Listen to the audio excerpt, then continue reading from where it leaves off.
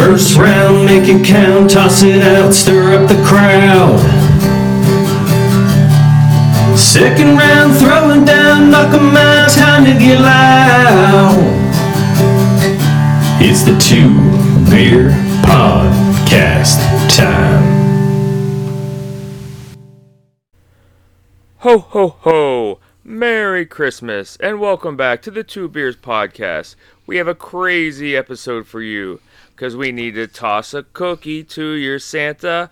Oh, winter of wonder, oh, winter of wonder. Ho, ho. Did I get it, guys? Did I get it? I thought we were gonna harmony there. I gotta say, your ho ho ho is weak as shit though. Ho ho ho! Merry Christmas from the Two Brew Crew. Well, come on, man. I gotta say, if you need a Santa impersonator, just call up Drew, because that was excellent. Thank you. I do Thank concede. Thank you. All right, so man, we have a jam-packed episode this week. I cannot wait. We're actually going for the Three Beers Podcast this week. Beer one this week. We got Tori here for the NBA 2-for-1. Tori. Hello, sir. Yeah, welcome aboard. Yeah, I'm never nervous. How to get that in before it gets cut off. 3 beers. Yeah, I gotta go grab another beer, apparently. 3 beers. Oh, I thought you guys got the memo. Did you guys not get the memo? I got 3 beers. I'm just trying to make up for my solemnness last week when I was when I was on your deathbed. When I was on my deathbed, drugged up on so much NyQuil.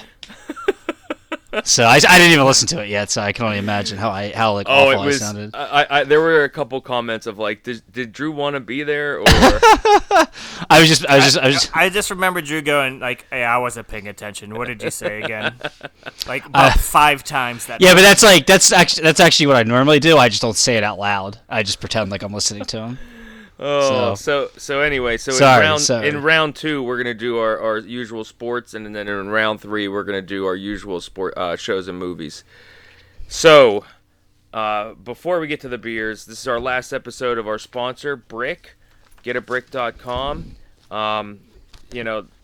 They sell quality like utility knives, multi-tools, Zippo lighters, etc. Wrapped up, quote unquote, wrapped up in a brick, a 4-pound brick. It'll come to your door. Two Beers listeners, use the promo code BEER for the month of December.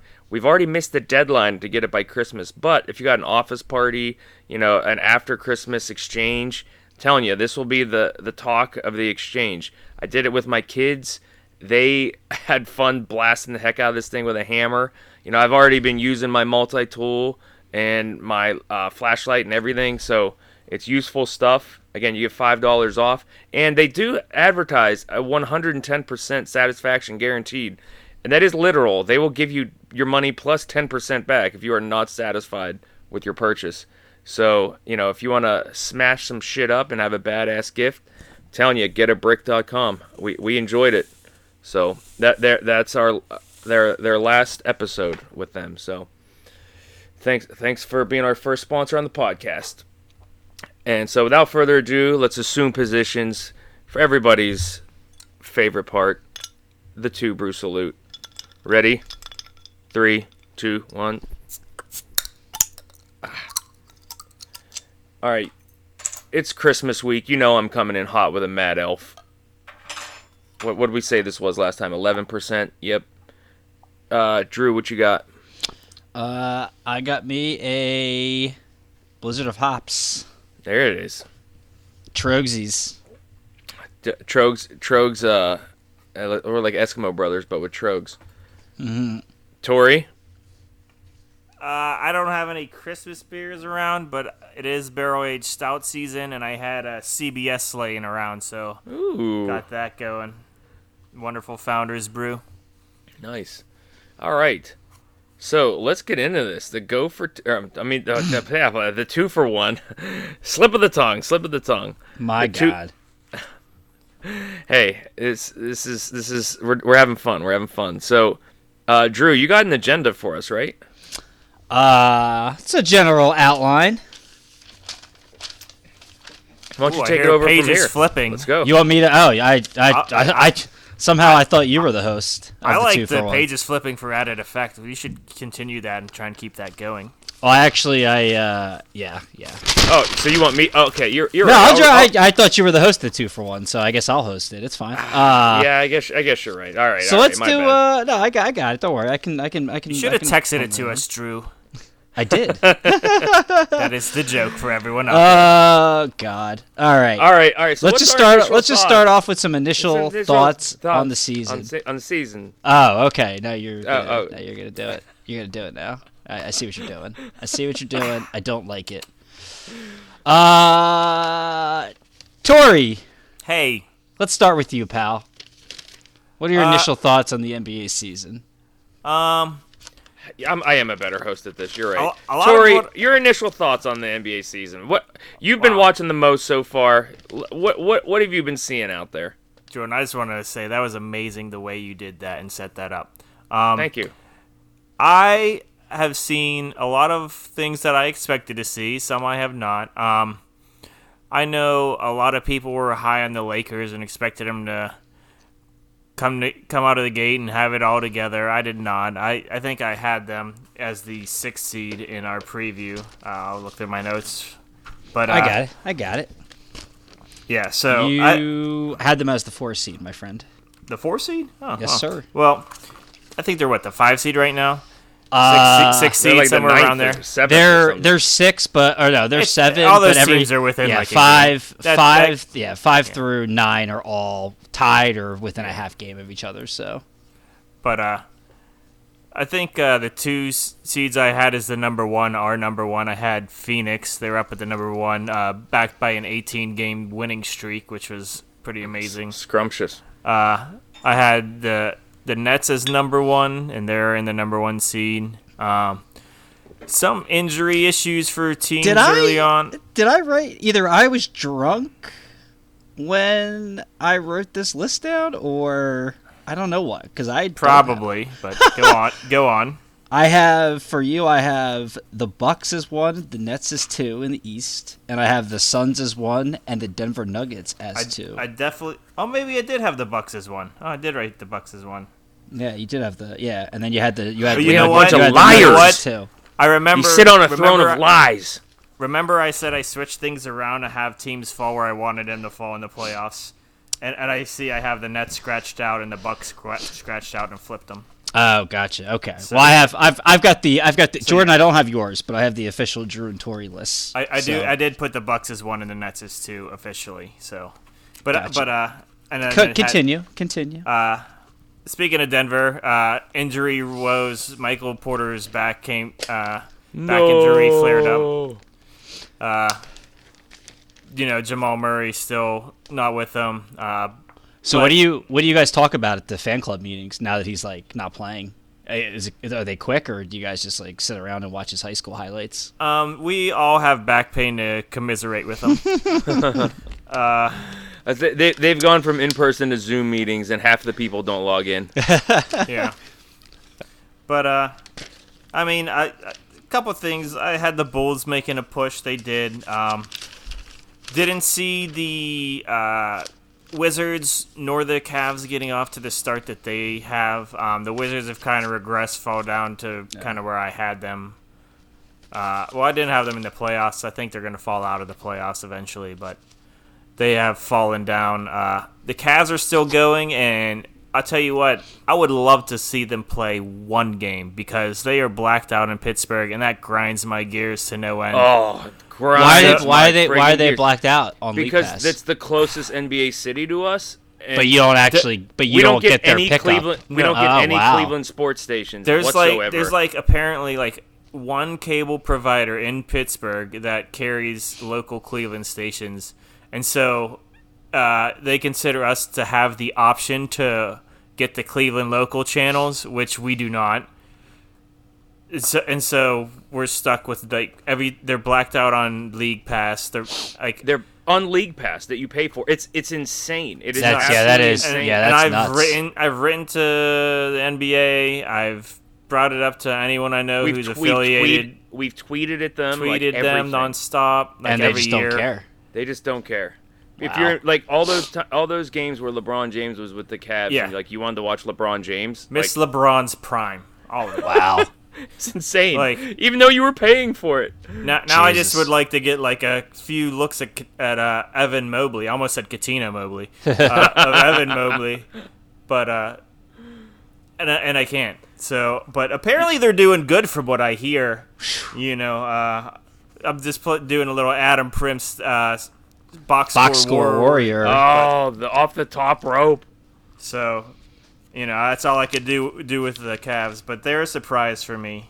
Dallas. You're just bad. you're just going through the entire outline here in Yeah, one, like in the, one like shot. The whole, Sorry. the whole NBA. But, In one shot here. but there is a surprise me. Memphis continuing to be good without John Morant was a surprise, and yeah, So much so that their fans want him to just go ahead and take a couple more games off. Apparently, unbelievable. yeah. By the way, we got to make it out to Memphis. My cousin's out there right now, and I want some barbecue, and I know you guys probably want to watch some NBA, so we should do that. Yeah. You tell me when and where. Drew, Well, Memphis would be where? when would be during the NBA season? Touche salesman. There's actually a schedule posted that says when they're out there. So, Touche salesman. all right. See, Drew, you're not getting this kind of content on the fucking Zach Lowe and the Low post with Doris Burke and her boring ass. God, You don't see Shams posting stuff. she's like the this. worst. They're those podcasts with her. No, anyway, I'm not gonna get into it. Go ahead, continue. Drew, what's your initial thoughts?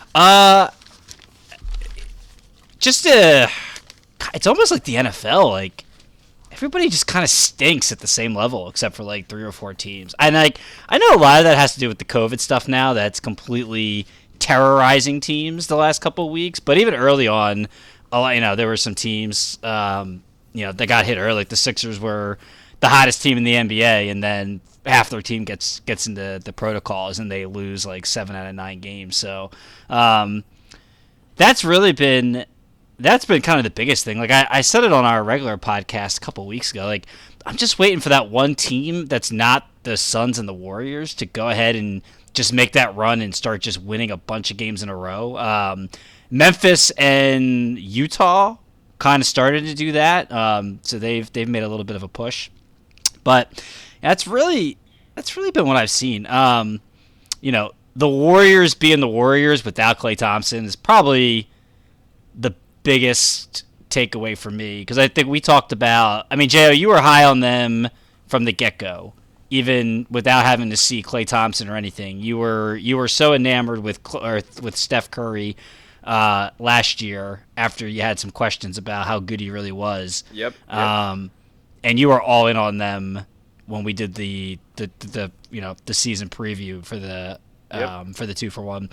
I was more. I got to see. I had him as the 4 seed, but I was like, I got to see what Klay Thompson looks like because he's the big piece. And man, they've been just so good even without him. And for a couple of guys, I'll talk about in some of the other sections we have for surprises and things like that. But Curry just broke the 3-point record, which was awesome. And dude, this team. This is why I always get mad when people are like, "Oh, the Warriors just shooting threes. They just shoot all these threes." No. It's like, dude, that's not like They you play don't so beautifully, just passing and cutting. Nobody sets up a shot off multiple passes like the Warriors do. Actual plays. Their actual offense, basketball. their They're a thing of offense, beauty. like the elevator play that they run. I think it's the escalator. I think it's called the elevator that they run like at the top of the key. It's Something just, involving elevation. it's escalator. I forget if it's called the escalator or the elevator People mover for at Curry. the airport. They used to it went like when Bogut was on that team, and it was like Bogut and Draymond Green setting the double screen for Curry. It was just completely unguardable. They've been great. Everybody on that team has just stepped up. Like even Otto Porter, who like was left for dead, like he's played. I was surprised he was still in the league. Dude, he's played really well this season. I love mean, Otto Porter. I think the only thing that I'm not surprised about, which maybe you are, Jo, because I think we talked about a couple times, like that I didn't think they were going to play those rookies at all, and they're really not. They are now because they have to, because half the teams in health and safety protocols. Yeah. But so maybe they still make some moves, and I thought we might get Klay Thompson back this weekend. It looks like he's not going to be back till January now, which makes me sad because I got my hopes up. But Yeah, I think outside of the Warriors, yeah, I think that's really. I'll talk the Bulls. I'll talk about a little bit later because they deserve some credit, which I said I wanted to see them prove. Zach LaVine and that team had to prove to me that they could do something before I, just blindly gave them the stamp of approval again, like I've done the last 2 years. So, but I'll talk about them a little later. Nice. All right. So item 2 on your list here, award watch. Oh. MVP. What about you? What about you? You got any thoughts my on the initial season, thoughts? bro? You're part of the crew. I mean, you know the Warriors, so you may as well lay some other knowledge on us. No,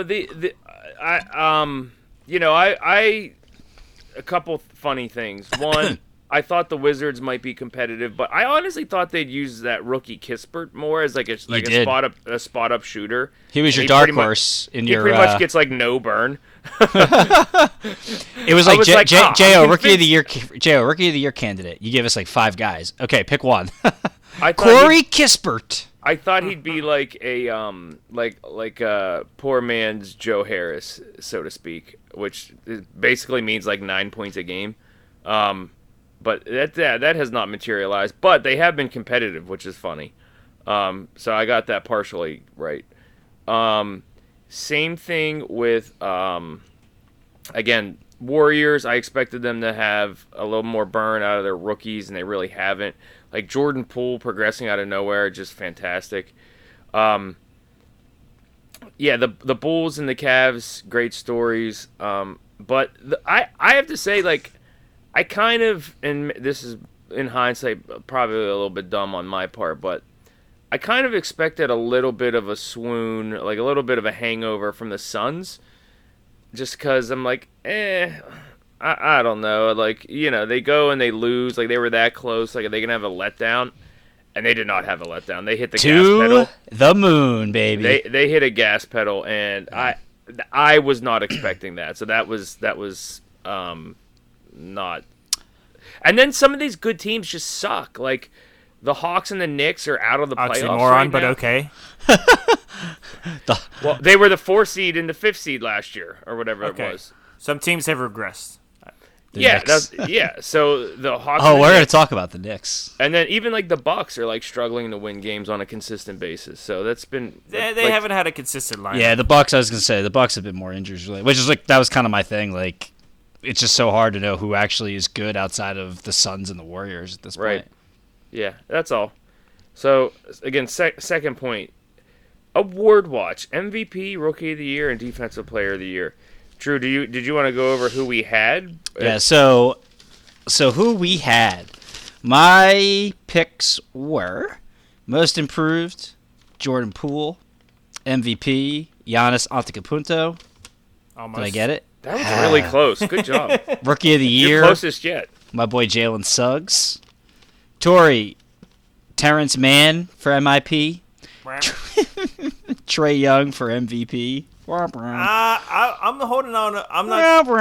I know. I just I'm not throwing that one away. Terrence Mann, I'm probably throwing away. That's a bad. Rookie of the Year, Davion Mitchell.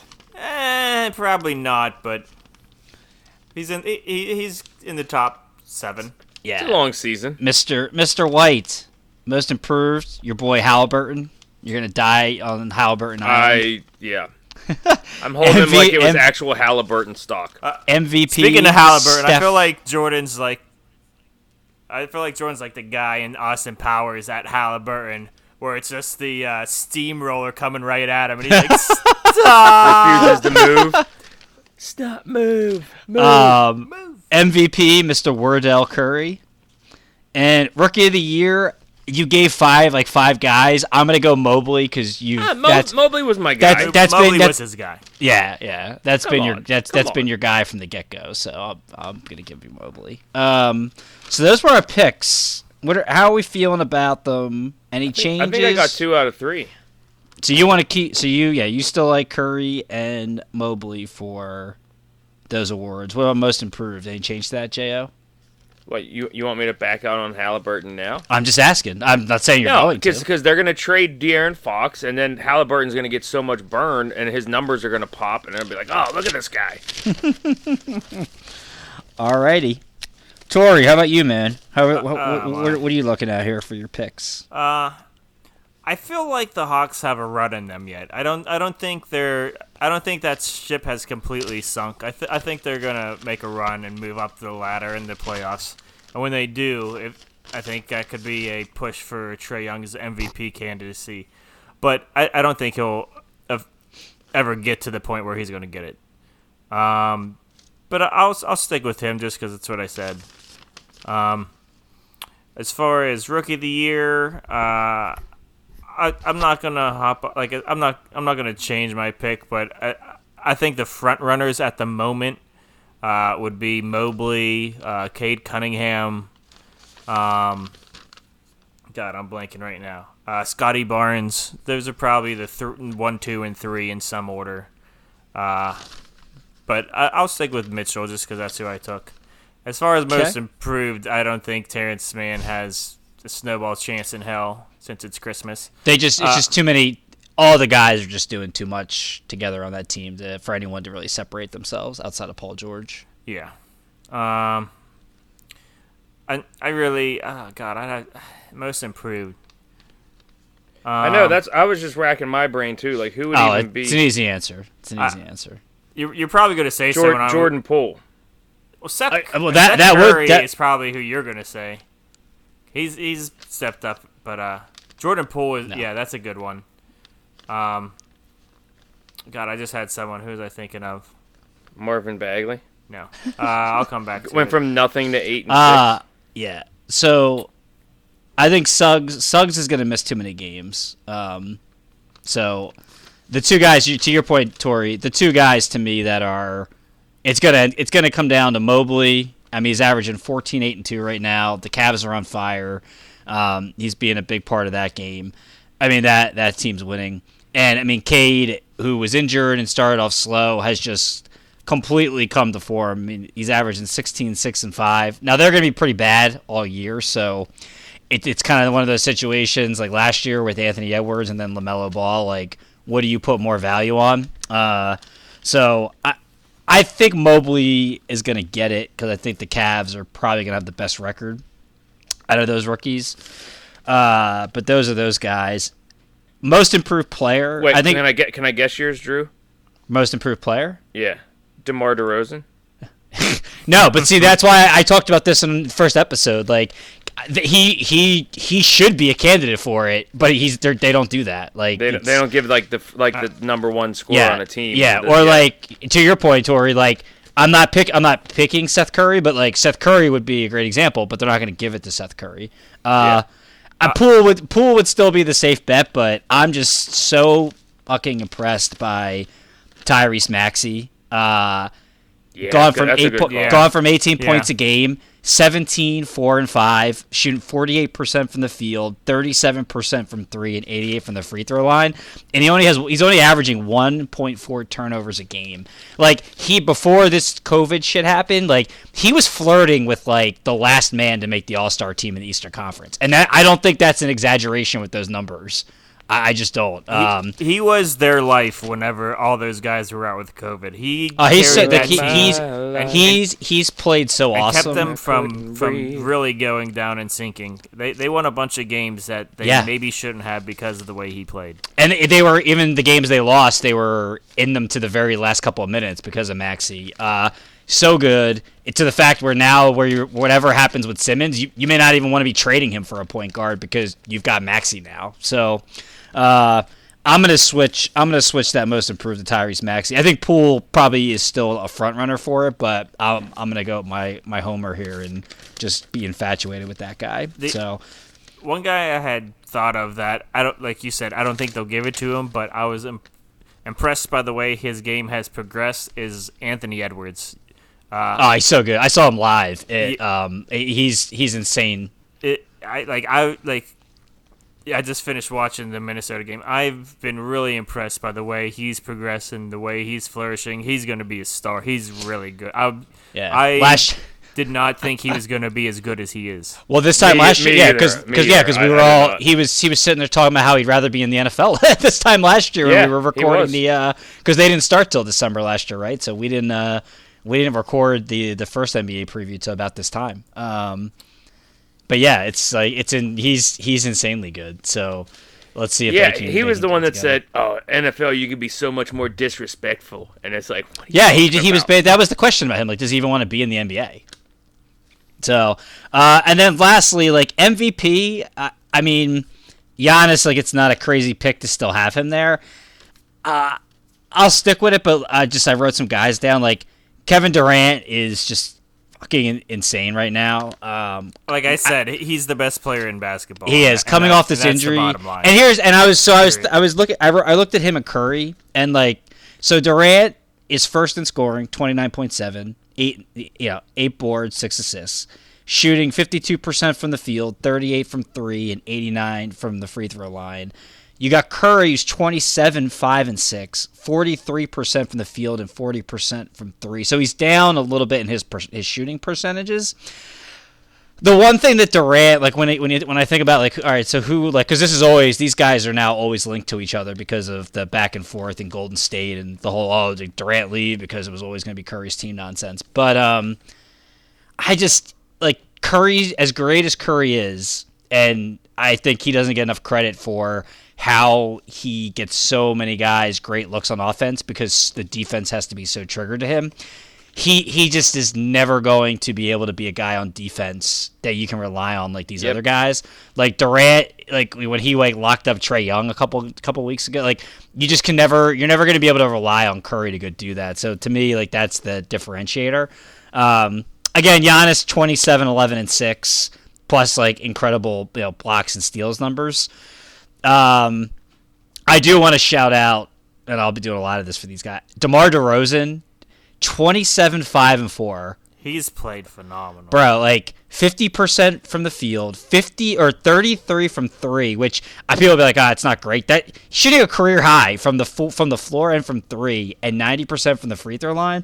His decision making has been excellent. I don't know if that's like a product of playing in San Antonio or what. He was good with that beforehand, though. He wasn't a great playmaker. He wasn't a great playmaker. Let's not act like the Raptors weren't winning 16. I love that. Listen, I almost lost my mind. One of the reasons I stopped listening to the Zach Lowe podcast because he was doing a redraft of the DeRozan draft and trying to say that Drew Holiday should be drafted ahead of DeMar DeRozan, and I lost my shit. I'm like, and this is like 2 years ago that he made that comment, and I'm like, fuck you, Zach Lowe. Like, DeMar DeRozan is a fucking awesome. This guy can just score basket. I'm just saying he wasn't a great playmaker in Toronto, like the way he's doing with Chicago.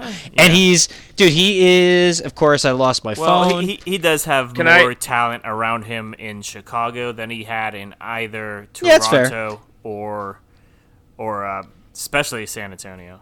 Yeah, that's fair. Can I say that his braids this year have just been on point? Braids have been making a comeback. Braids have been making a comeback. And so many of them, like, to me, just kind of look like meh, but, like, his are, like, chef's kiss. They were sexy. Yeah, and I don't think he'll ever...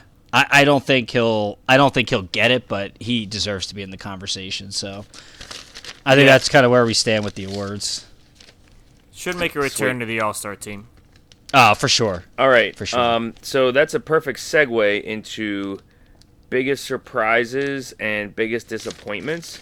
Yes. And we've all kind of touched on this a little bit, but Tori, let's start with you. Okay. Can I go first once? Jeez. I thought just went. Go ahead. This is a good one. My bad. Go first. I want to go first. Well, I mean, Tori basically already gave us all his surprises and disappointments. That's what I'm saying. And his initial thoughts. I thought that's you know what? I thought that's what you asked for. You guys said, "What's your surprises? What surprised you?" And I told you what surprised me. I'm just kidding. Initial thoughts, whatever. I'm just kidding. I'm confused. All right, my biggest surprises. The Memphis Grizzlies being 19 and 13 right now, considering the fact they played like 10 games without John Morant. That's incredible. And a couple of those they played without. Oh my God, how am I blanking on my boy from Oregon right now? That's Mitchell? insane. Dylan Brooks. Dylan Brooks, sorry. God, that's embarrassing. Without Dylan Brooks. So, dude, they're gritting and grinding. They're getting it done. I still think they're kind of a wing, a veteran wing away from really being like a serious, multi-round playoff win team. But that's a great story. JL, I hope you're going to spike these guys. I'm going to be short with these guys because this is all you. You were all over them in the kickoff show. The Cleveland Cavaliers being 19-12. Again, like Colin Sexton goes down. They're off to a shaky start. Then Colin Sexton goes down for the year, and they just explode. Kevin Love's like having fun playing basketball again, and not just like throwing the ball off the backboard and accosting his teammates in the middle of games. Oh God, his highlights from last year are great. And Andrew Wiggins, two-way Wigs, man. I didn't even write down his numbers. I wrote down two numbers, both career highs. 42% from three and 49% from the field. You did nothing but shit on him last year, and I was like, I don't understand why you like hated this guy. He's just not a good. He wasn't a good. He wasn't like this last year. No. He wasn't like this last year. But this team allows him to be his true self. Because in Minnesota, they wanted him to be like the top dog, like the alpha, and that's just not him. This team, he gets to settle in more of his role and like who he is, his personality, which is kind of laid back. Find his way, get his pick his spots, and that just fits him a lot more. I just put up Wiggins' numbers on the fly. You're gonna shit yourself. It's like 18, 5, and 6. I know what they are. No. You ready? Ahead. So last year compared to this year, you ready? 33 minutes. Probably very. They're almost identical. I say they're probably very similar. 33 minutes. 100%. Okay. Yeah. Hey, let me know when you guys want me to read these. Read the numbers. 11-19. Go ahead. Okay, 33 minutes last year, 31 minutes this year. 7 of 14 in both years. 3-point percentage is the big jump. He's 42% this year, 38 last year. That's the big jump. Other than that, though, let's see, 18.6 last year, 18.7 this year, points per game. Rebounds, last year was 4.9, this year 4.5. Assists, last year was 2.4, this year 1.8. Yeah, what was his field goal percentage last year? Field goal percentage was 477 last year and 491 this year. Wait, 477? 47%. Oh, 47. All right, yeah. And then 49% this year. Yeah, so career highs in field goal and 3 percentage. He's much more efficient. It was within a couple. Yeah. I mean, not marginally. Not like significantly. Okay, and then 4% from three. The 3-point is big. Yeah, but I'm giving him his kudos. He's been sensational for them this year. Yeah, he's been good. Those are my three biggest surprises on the year. My three biggest disappointments. Luka Doncic and the Mavs. Agreed. Like Luka, he comes in fat again. Like, they are who we thought they were. I mean, I wasn't totally high on this roster. Like I pretty much said it in the previous show. Like Luka's just playing with a bunch of Kirkland brand players, effectively. I mean, Porzingis has stepped up and has played much better than he has in the last few years, but he's still whatever. I mean, they're sitting at 14 and 15 right now. Like Luka's been hurt again. I mean, I don't know how much of that is because he's out of shape. Like that doesn't help when you're carrying like an extra like 20 pounds coming in and playing these games. Believe me, I know from experience. I had real high hopes for the Mavs and Luka. Well, not really the Mavs, but just that Luka would just be that guy that you'd want to watch. And I mean, he just isn't even playing. So they're my number one. Yeah, 25-8-8, just out there sucking it up. I mean, he just hasn't been effective. Like they're 14 and 15. He's sucking it But up on a very buffet line. ineffective 25-8-8. They're 14 and 15, bro. Yeah, and the Hornets, like I only had the Hornets. Okay. Hopefully. I would say the Hornets. I had the Hornets. I mean, I had them as a 7th seed, so like they're not. I mean, they're the 8th seed right now, so it's not like they're crazy, but like. I thought they were going to come out and be pretty good and then kind of fall back into line as we got to the end of the year. Like, I mean, they're 16 and 17. They're game under 500. I just thought they would take a nice little. I thought when you looked at them and the Knicks, I just thought that the Hornets were going to actually get better, whereas I thought the Knicks were going to take steps back. And like the Hornets, I mean, they've both taken steps back, and the Hornets almost just as much. Again. COVID stuff, you missing players, but 16 and 17, I really thought they'd be a fun, exciting team this year, and again, really would start out hot, and they just haven't done that. I didn't expect any more from them than what they are. I feel like quite they honestly. They were missing a couple pieces for a while. Like Yeah, PJ they are. That's what I'm saying. Like Washington a lot of these teams are just, there's been COVID and injuries, but I just thought they were going to be more excited. I thought you'd see them where the Cavs are early. Yeah. And you would see then they'd come back to the pack as the season went on, and some of these older teams started to get into postseason form. I just didn't expect them to be a game under 500 35 games into the season. So a little disappointing. And James Harden, like I know it's crazy again. Like his numbers are 21-8, and this is why his stats are bullshit. Like he's 21-8-10, but he's shooting 40% from the field and 34% from three. Like, again, I don't know how these guys are 20 pounds overweight and play. Like, I don't know. Like when they're constantly just playing, like you have to be just so like not paying attention to your diet to get this way. He hasn't been good at all, and like that's why Durant has to play all these crazy minutes and is carrying that team the way he is. I knew the rule changes would alter his game a little bit, but there were people saying we're picking him to be the MVP this year of the Nets and not Durant, and that's the farthest thing from what's happening. He has been heavily disappointing. Heavily. And I see what you did there. Yeah, you like what I did there? Pun intended. And they're still the one seed in the East. So, oh, I'm sorry. Last big surprise. I apologize. The Bulls being top 5 in team defense is. I don't know how these stats are calculated because this says the Lakers are tied for 10th and that their fucking defense is a dumpster fire. But the Bulls being top 5 in defense, if you told me to bet $1 million, I'd be $1 million in the hole right now if that was going to be the case with those guys. So kudos to them. All right, T-Money, you can go.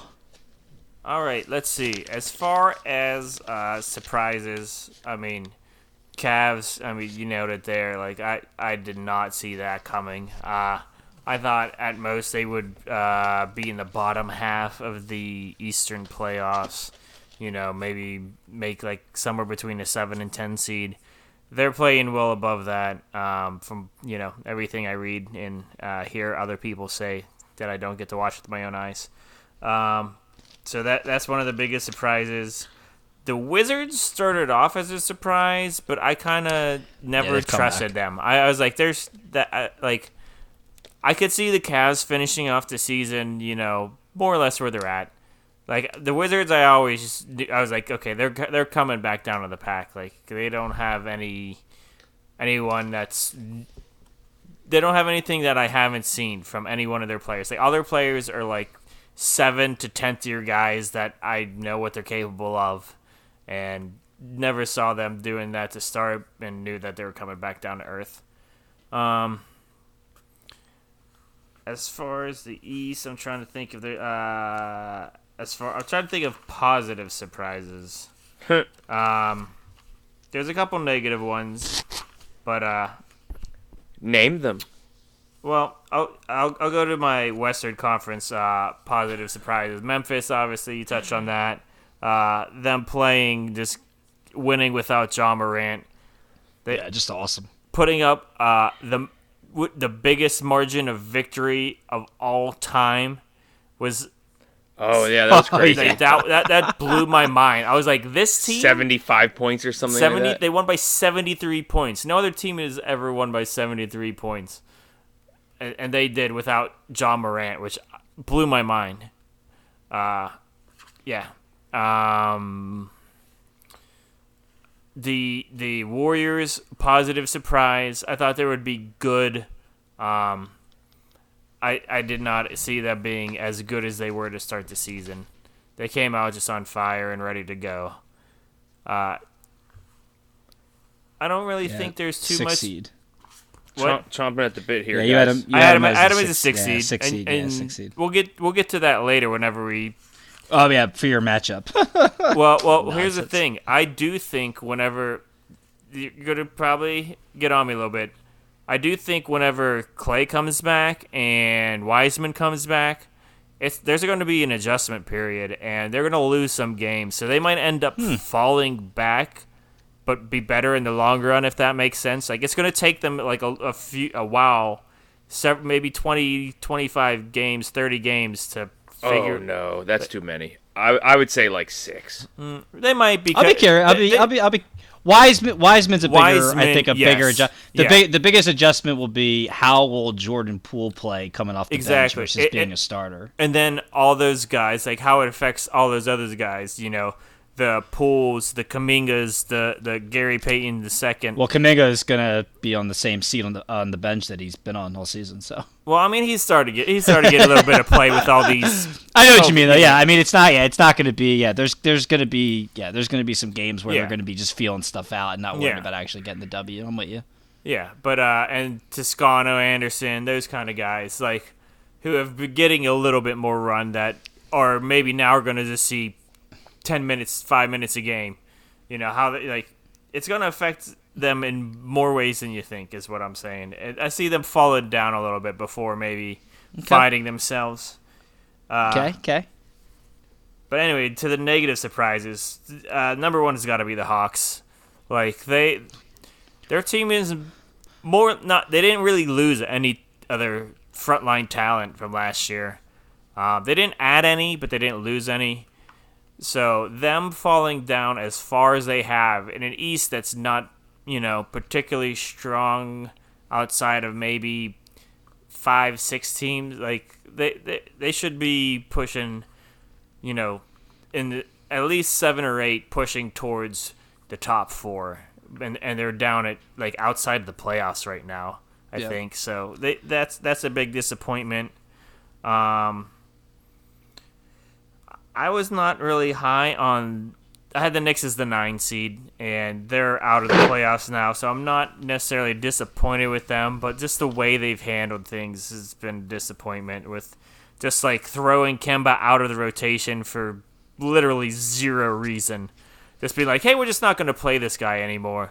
We're not good on defense because of Kemba. Kemba leaves, they get worse on defense. Yeah, like it was just dumb. Like he is a bench scorer, like the guy you come in, like just you bring him in off the bench, like, hey, get us some points with the second unit, and that's how you use a guy like that. And the fact that they just don't grasp that just blows my mind. So they've been disappointment in that sense. One of my positive surprises was Minnesota. I did not see them being as good as they are. Yeah. Negative disappointment, Portland. Not surprised, but they could have gone one or two ways, and they went the negative way. And that was just really sad to see. I mean, like... They traded for Larry Nance, though, guys. Yeah. But they're... I hate analytics, guys. Yeah, so much. So dumb. So much. Analytics in every sport is... They were like not to ruin your flow. There were like real GM guys that were like, man, this is such a key move. This is gonna be so big. It's like, and I remember I tweeted at one of them, was like, this solves nothing for them. Like what their issue is. It's like you don't understand basketball. I'm like, okay, well, and then they're 13-19. So yeah. So cool. But and then like you said, Dallas, like their inability to. The two guys they have, Luka and Porzingis, with the talent level that they possess, the fact that they're not good, it just speaks to their character and who they. Oh, calling out character. Man. Love I don't it. want to say character, but like. Well, apparently that was all over Carlisle. Do it. Call out their character. But cowards. These guys have to be able to figure out a way. Call them cowards. They could do. Just like they could Drew do did everything. last year. Like 2 6 10+ guys who could dribble, shoot. They could do everything offensively, and they can't figure it out. And I just call swear, them cowards, or else oh we're my not God. moving on. It blows my mind when I'm sitting there watching Dorian Finney-Smith jack up 3-pointers, and I'm like, why is this your team? Like, you know, and So silly. Cowards. Cowards. anytime Call Luka them and cowards, Porzingis Tori. have Call the them ball, cowards. anytime Call Luka them- and Porzingis have the ball, it's like 4 people standing around watching. It's like, why Yeah. is this your offense? Like these two should be able to have some sort of 2-man game that involves some sort of movement, like it just blows my mind. They're why? so frustrating to watch. You know why they're that way? Is it because they're cowards? They're cowards. Speaking of that, do you think does this? Because I don't know if Jo has this planned as a discussion since nothing's happened. You think Porzingis for Simmons makes any sense? For who? For either of those teams. I don't think it does for Dallas because for Dallas, I'm obviously trading, just thinking for defense because they're so fucking terrible defensively. I mean, you're trading for a point guard when your star player is a point guard. Well, you wouldn't play it. Well, that's you wouldn't play. Yeah, it. I mean, I don't.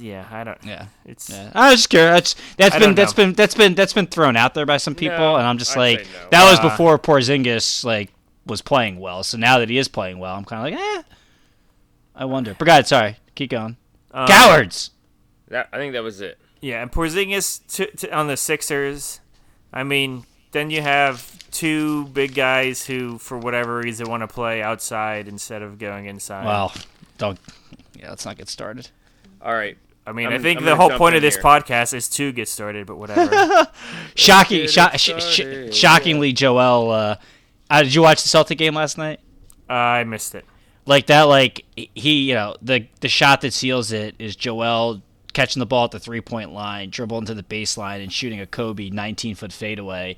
And I'm pissed off because I'm like, I don't care that went in. That's a fucking terrible shot, and that's why they don't win playoff series. I like to call those fool's gold. Yeah, it is. It's like, yeah. J.R. Smith was the king of those shots. He would go, take some off-balance 1-footer from 15 feet behind the 3-point line and make it, and it'd be fool's gold. Then he would do 4 more of them and brick terribly. And you're like, why are you taking that shot with 17 seconds left on the shot clock? And have you practiced that shot? Yeah. Do you take that shot? But yet somehow that's from something. Damn it. That was Patrick Ewing in the Georgetown huddle 4 years ago in the Big East tournament. Why are you taking that shot? Do you practice that shot? But yet somehow, as I say that, I just saw today Joel Embiid leads the NBA in clutch points, and it's not even close. So maybe I don't know what I'm watching. Well, probably because they're playing close games and they're going. Well, that too. Yeah, through that's him. fair. You have to consider that as well. All right, fair. let me jump in here on the disappointments and all that crap because. Yeah. All right, the Bulls and the Cavs have been way better than I expected. You guys are giving me too much credit on the Cavs. I did not think they'd be. What do you mean? Did you re-listen to yourself on the preview? I didn't say they'd be a 3 seed. I said they'd be competitive and sneak into the I don't back think you half said of the playoffs. No, I don't think you said that. I listened to it today, and you were like, did you say they'd be a top 3 team in the East? No, but you said they were going to be a fun, exciting team that was going to win a bunch of games. Yeah, exactly. That's not backing into the playoffs. I'll tell you what. I'm never going to give you any credit. I'm never going to give you credit for anything on this podcast. Fucking take it when I give it to you, J.O. Fine. I'll take it. The Sixers, I'll give an incomplete so far because they're doing what they need to do without Simmons, and they're not going to get Simmons back, but they're going to get somebody, and so hang around until that happens, and that's what they're doing. And I mean they've had two different COVID waves, so and to your point, Joel's not really playing how they want him to, how you would want him to, but they're hanging around. So hanging around. There it is. Disappointment. We've said it. Hawks and Knicks. Come on, guys. Okay, and then in the West, the Lakers being a 7 seed is inexcusable. I don't care if I know you can't play defense, and I know Anthony Davis has made a glass, but and I know LeBron had to sit he's only played 2 games or whatever, but they traded for Russell Westbrook to make up for that. Look, which is my point. In the regular season, Drew, that should work. That's the whole point of Westbrook. Yeah, that's not even working. I don't know. It's so funny because I still follow all the Lakers Twitter because Kobe. I'm just when I listen to these fans talking, they're like, "Oh man, we just need to play harder on defense." It's no. We just need to start hitting our threes. It's no, you need to get good defensive play. I couldn't believe how many people we talked about it on the first show. People that thought this team would be good defensively. I'm like Trevor Ariza from 2010 isn't walking through that door. All these guys are so terrible. The not walking through the door quote. They're so bad. Davis, cleans up for so many defensive miscues. Does he? Oh, he does. Defensively, he does. When other guys, I mean, I know, like everyone's showing the highlights of Cat like beasting his ass the other night, but yeah, Davis. All right, go you guys again. have Go hijacked my segment. again. Go watch the 30. You know, the last 30 seconds of the play-in game last year between the Warriors, and watch what Davis does for them defensively. I mean, he's it. Like LeBron, people will be like, "Oh, LeBron's still a good defender." It's like LeBron doesn't play defense for 3 quarters. He plays. No. He cherry picks against a terrible player, and then he'll play in the Yes, fourth exactly. quarter. So the only way the Lakers are going to win, it's still doable if the three guys are healthy, is they have to be able to keep the game close for the first 3 quarters by scoring a lot of points, so that when LeBron is going to lock in defensively in the fourth quarter, they have a chance. Like, that's what's going to happen. So All right. The only Continue. other one I'll say is the Portland Trailblazers, and you guys touched on it, but like, come on, guys! Like, they're 13 and 18. You guys just ragged on the Mavericks. They're below the Mavericks. Yeah. And to put in perspective, the Sacramento Kings are 13 and 19. Like, Yeah. they're well, like Sacramento. McCollum's still out with the collapsed lung, right? Yes. Yeah. I mean that's a big injury, but I mean they weren't doing great It they is, before weren't he like got like- hurt. on fire. Yeah, they weren't great before he got hurt. So I mean, every team is dealing with some kind. The Denver Nuggets don't have Murray or Michael Porter. Jeez. Like, I Yeah. mean, The 5 Yeah, seed. I'm with you. Yeah. the Grizzlies don't have John Morant. I mean, one after another. Like, it's just I'm with you. they have Dame, and they're 13 and 18. It's like, Yeah, oh, I'm with like you. we're like they've gotten to the point where like trading Dame is an actual buzz thing, and that's just frustrating. He'll stay if Anyway. you give him $50 million a year. I don't think that's crazy. I think the fact that they're hesitating is asinine. If but God, that's another conversation. No, for that another was day. all. That was all. I just wanted to. Get I'm that just in. like, if he's basically saying, listen, like, I'll stay. Like, you just got to give me the 2 years and the money. Like, if you're Portland, Will you stay? like, if you're not going You to have trade to him, do it, yeah. like, get him, because it's like, you might as well trade. If you're not going to give him that much, trade him tomorrow. Because what are you doing this for? I don't understand. That's why I So had the one of my put up again, teams. that contract will be just as tradable. Again, we've just seen Chris Paul at the age of 38 or 36, whatever he is, and 36. Westbrook's albatross of a both of those contracts have been traded multiple times in the last 3 years. Like, Damian Lillard's contract will not dictate him being traded over the next 5 years. It just won't. So Yeah. Okay. So we had a segment in episode 1 that we called "Bad to Good" and then "Good to Bad," and so we're gonna revisit that. There was 3 teams we had bad to good, and it was Magic, Drew. yeah. It's so funny when I listened back to it today, because I was like, when I said it, I was like, this is going to be wrong. It's going to be laughable, but I don't care. I'm all in on my boy. So that's why I wrote LOL in my notes, because I actually said when I predicted it that it was not going to happen. But yeah, I had the Magic. So, did we all opine on all 3 of these? Is that These what are sorry. happened? So I picked the Magic. Okay. Tori, you had the Bulls, and they are, they check. I gave it the check mark, and Jo, you were with the Cavs, check mark. Boom. Love it. Okay. I didn't see you name our names. 2 out of next time. 3 ain't bad. So Tori had the Bulls. I had the Cavs. There you go. Yep. There you go. See, I knew the Cavs would be decent. And then from good to bad. Yeah. So Drew, you had the Heat, and you Yeah, had so- 5. And that's why I said, like, they weren't Yes. gonna, like, they wouldn't be awful, but like, I think that the expectations that people had for them were gonna be and again, I said they'd probably be a 5 or 6 seed, and right now they're the 4 seed. I think I So- had him as the 5 seed or the 6. 5. I think I had him as 5. Yeah, I had him as 5. Hold on, let me flip through my notebook. 6. I hope you can. 6. No, 5. Yeah, you're right. Because I know who I Alright. had as a 6. Yeah, And 5. so so good to bad. Tori you had the Heat. used Tori, the you had the Sixers. I have that as, I mean, he basically said they He weren't going to basically be the said 1 he- seed. Yeah, he said, hey, they're still going to be playoff. I had but him not as the a 1 6 seed. That's why when you said I had the Heat as a 6 seed, I knew I did not, because I had Yeah. the Sixers as the 6 seed. See what I Yeah. did there? And then Jo, you picked the Celtics, to which me and Tori just laughed and said, well, they weren't good last year. Yeah. Either Yeah. when you picked them. And what I said is they're Carmelo gonna- just got sa- ejected? What happened? That's fun. That's what I said. Same concept as Tory though. What seed were they last year? The Celtics? Yeah. 7. 7.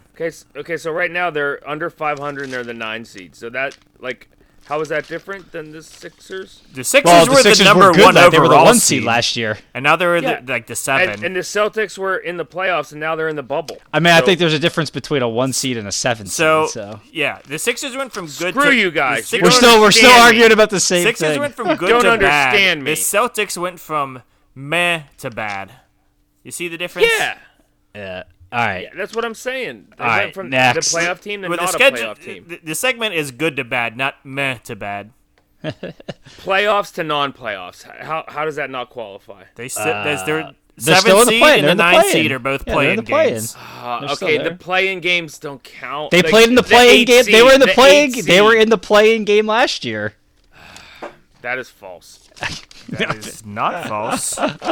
Oh man. guys Uh just oh. made Oh no. Oh no. LeBron's crying. Oh no, he's down. Anyway. All right, so the next segment that we're revisiting. Put was up or shut our- up. Go ahead, Okay. Joe. Sorry. You want to take over from here? or- No, go ahead. I was gonna do cool sound effects. Trying to told be, you, I think he gotta- was trying to be a hype man. I gotta make up for my drug induced podcast last week. I have to. All right, the put up or shut up segment. Drew, you listed me first. I'll jump in here. Go. In the West, I had Minnesota, and Ow! so hey, I mean, they're I'd say they're still not great, but I mean, Anthony Edwards has been so good, and they do have some momentum that I'd say they're kind of they're on the path of putting up. So They're 500 and they're the I'd 8 say seed. Take it and 500 run. is Take better it and than where I run. had them. Take it and Yeah. run. compared to what they've been doing, that's what I mean. Compared to what Yeah, they've been I had him right at the 9 seed. But So. look, Oh no, sorry. I mean, to 10. look, you get the first overall pick once every 3 years. You should be good eventually. Yeah. Yeah, right. And then in the East, I had Brooklyn/Philly. Brooklyn's the 1 seed, so that's good. Philly is incomplete right now, so Yeah. let's just keep holding that ticket and see what happens. Tori, put up or shut up. You had Portland, so they are not putting up. They are not putting up. You want to elaborate on that? I mean, we kind of touched on it. Nothing they did in the Damian Lillard era made them markedly It's been better. good. Where you're like, oh wow, now they're gonna make a move. Like They made no pushes. they made no pushes. What? Are you talking What, about? signing Go ahead. Carmelo? I say, you talking? No. You talking about the Larry Nance trade? No, I just that What? you can only make moves where people like I don't know. Like no free agent like Kelly Oubre decided to go play for the Hornets instead of Portland. And like Portland was active on him, and like Dame wanted them to sign him, and he was like, "Nah, I'd rather go. I'm gonna go play with the Hornets." Like, I think it's like to say the Blazers haven't tried to make that team better. I don't think is accurate. So, but go ahead. You can only there's only so much you can't just like fabricate trades and be like, okay, like I want work with this guy would help us. Let's go get him. Like if a team doesn't want to trade him, like it's not there. Like they've tried to improve the wing. All the guys that have been traded during his tenure, and like they couldn't give up first round picks and like make a push. For what? I mean, who's the guy that was there to do that with? Like, I mean, like as far. go ahead, but I'm with you. I don't know. Again, they haven't gotten what they needed to get done. But remember, they went to the Western Conference Finals, and their job is to figure out a way to make someone go there, and they did not. That's fair. That's fair. And so that's fair. And so now they're in no man's land, stuck with a heavy Damian Lillard contract and pretty much nothing else of note. I mean, Larry Nance. Larry Nance, yeah, right? He's great on the analytics, but yeah. So either if you can't make a push with Damian Lillard and CJ McCollum, then you're gonna have to try and blow it up and figure out something else because. Apparently he's. Yeah, they should have traded CJ 2 years ago. Yeah, that was the miss. You give him up and get a star, and but they were committed to CJ. I mean, maybe that's Damian's guy. I don't know. Yeah, I mean that's apparent from what you hear. Like Dame didn't want him moved, so. Like, hey, but that's why you gotta. sometimes you can't listen to the players. Sometimes you got to be a GM. Let GMs be GMs and players be players. I agree. But whatever. I agree. At Tori, in the East, you had the Celtics. You had 2 shut-ups. Yeah. They needed to put up or shut up, and I did not. I thought the Celtics had more of a chance to put up, but they just because of the East. You know what it is? Tatum's growth. Yeah, they just Jaylen Brown's growth. People keep saying they don't have, or our buddy Lou is a big Celtic fan. His take is they just don't have smart veteran players to really Horford isn't a smart veteran player? Horford, don't get me started on guys, that. he's Mr. Glue Guy. Yeah, okay? yeah, Mr. I've been stealing $25 million a year for a decade. Don't even get me started. Who's stolen more money, Al Horford or Gordon Hayward? Al Horford. Just because at least Gordon Hayward has won a playoff matchup at least once in his career. Al Horford never. Al Horford couldn't win a playoff matchup against Tristan Thompson. That's how embarrassing it is. In a Game 7, he got outplayed by Jeff freaking Green. Don't you hate on Uncle Jeff? At home. All right, well, let's move right into. He does all the little things. Sorry. Oh, that's like me on the podcast. Drew, you had the Jazz in the West. Incomplete. That's playoff. That's for the playoffs. Yeah, I was gonna say they're pretty much right where they are exactly where I thought they would. I thought they would be the 1 seed early. So they still may get there, but my put up or shut up is for when they exactly is for when they get to the playoffs. And Snyder's got to find a way. It's crazy to watch Gobert actually be an effective offensive player in the Olympics, but they can't figure out a way to do that in the NBA with him. I don't get it, but anyway. And then you also had the Celtics in the East. Yes, correct. Which all of the things we've just said, you got Tatum and Brown. If you think you need to get X players in there, like a point guard that can set those guys up, and so everyone's just not standing around, obviously you struck out on Kemba. Schroeder's not the guy. Struck out on Kyrie Irving. Yeah, I mean, if you have to move Brown, let Scary Terry walk. Yeah, you may just need to move Brown. So we'll see. Yeah, they're not there. What's that? I said, what could Brown do for them? I don't know. Most obvious. Who? Is that a? And what am I not? Is that a saying? Am I missing something? That's a tagline. Is that UPS? UPS. Yes. There. My bad. There we go. My bad. There it is. All right, so that gets nothing gets past you, Drew. That gets through Drew's outline. So I'll just do a toss up, parting shots before we move on. Yes. Drew, all right, you're chomping at the bit here. Parting shots on the NBA before we move on to regularly scheduled podcast. Cool. What are you looking for moving forward? Playoff seeds, guys coming off injury, trades. What are you thinking? I don't see as many trades. Tori, I know you thought there'd be some good trades coming through this year. I don't know. It's so hard with all the COVID stuff to kind of get a feel on what's going to happen there. Obviously the Ben Simmons stuff is hot 1 week, and then it's quiet for another 2 weeks. So we'll see what happens there. But Woj was convinced 2 weeks ago. That we thought Tori was like, Ben Simmons is going to get traded while you guys are in the Garden, and it didn't happen. But there's three. I mean, to me, the thing that I always kind of look at here when I look at where these teams are, and again, like I said, it's hard to know where some of these teams are just because of the COVID stuff. But the teams that I think are for real are. I always look at point differential because to me it's how are you beating these teams? How does it look? The three leaders in point differential, no shocker, Golden State Warriors 10.5 points a game, the Utah Jazz 10.4, and the Phoenix Suns 7.3. Can you guys guess who's the fourth best team in point differential? Cleveland Cavaliers. Cleveland Cavaliers 5.9 points a game. Well, Memphis had plus 75 in that one game, so that was and they're still not the leader, which is funny. But yeah, so I always kind of look at points. So to me, those three teams, I still think they're the real deal, just kind of based on those Cleveland numbers. has really been taking advantage of some bad teams. They've been blowing out the bad teams. But that's, you know what I mean? To me, that just. You have But to that's do what I'm that. saying. You Like have they're to not. do Yeah, that. like they're not. Yeah, like they're not playing down to their opponents. Like they're making sure that they win games that they need to win. So that's really what those to me. Those are the three best teams. I think to end on a hilarious Lakers note. I think it would be absolute. Here's the best case and the worst case for the Lakers. The best case is somehow they muster up to get to like the 4 or 5 seed. The 4 seed? And yeah, like the 4 or 5 seed. Because I mean, it's not crazy. I mean, listen, someone predicted him to be the 4 seed. I don't know. They're tied for. You did. Yeah, they're tied for the 5 right now. But they get to the 4 or 5 seed. Somehow the Jazz get to the 1.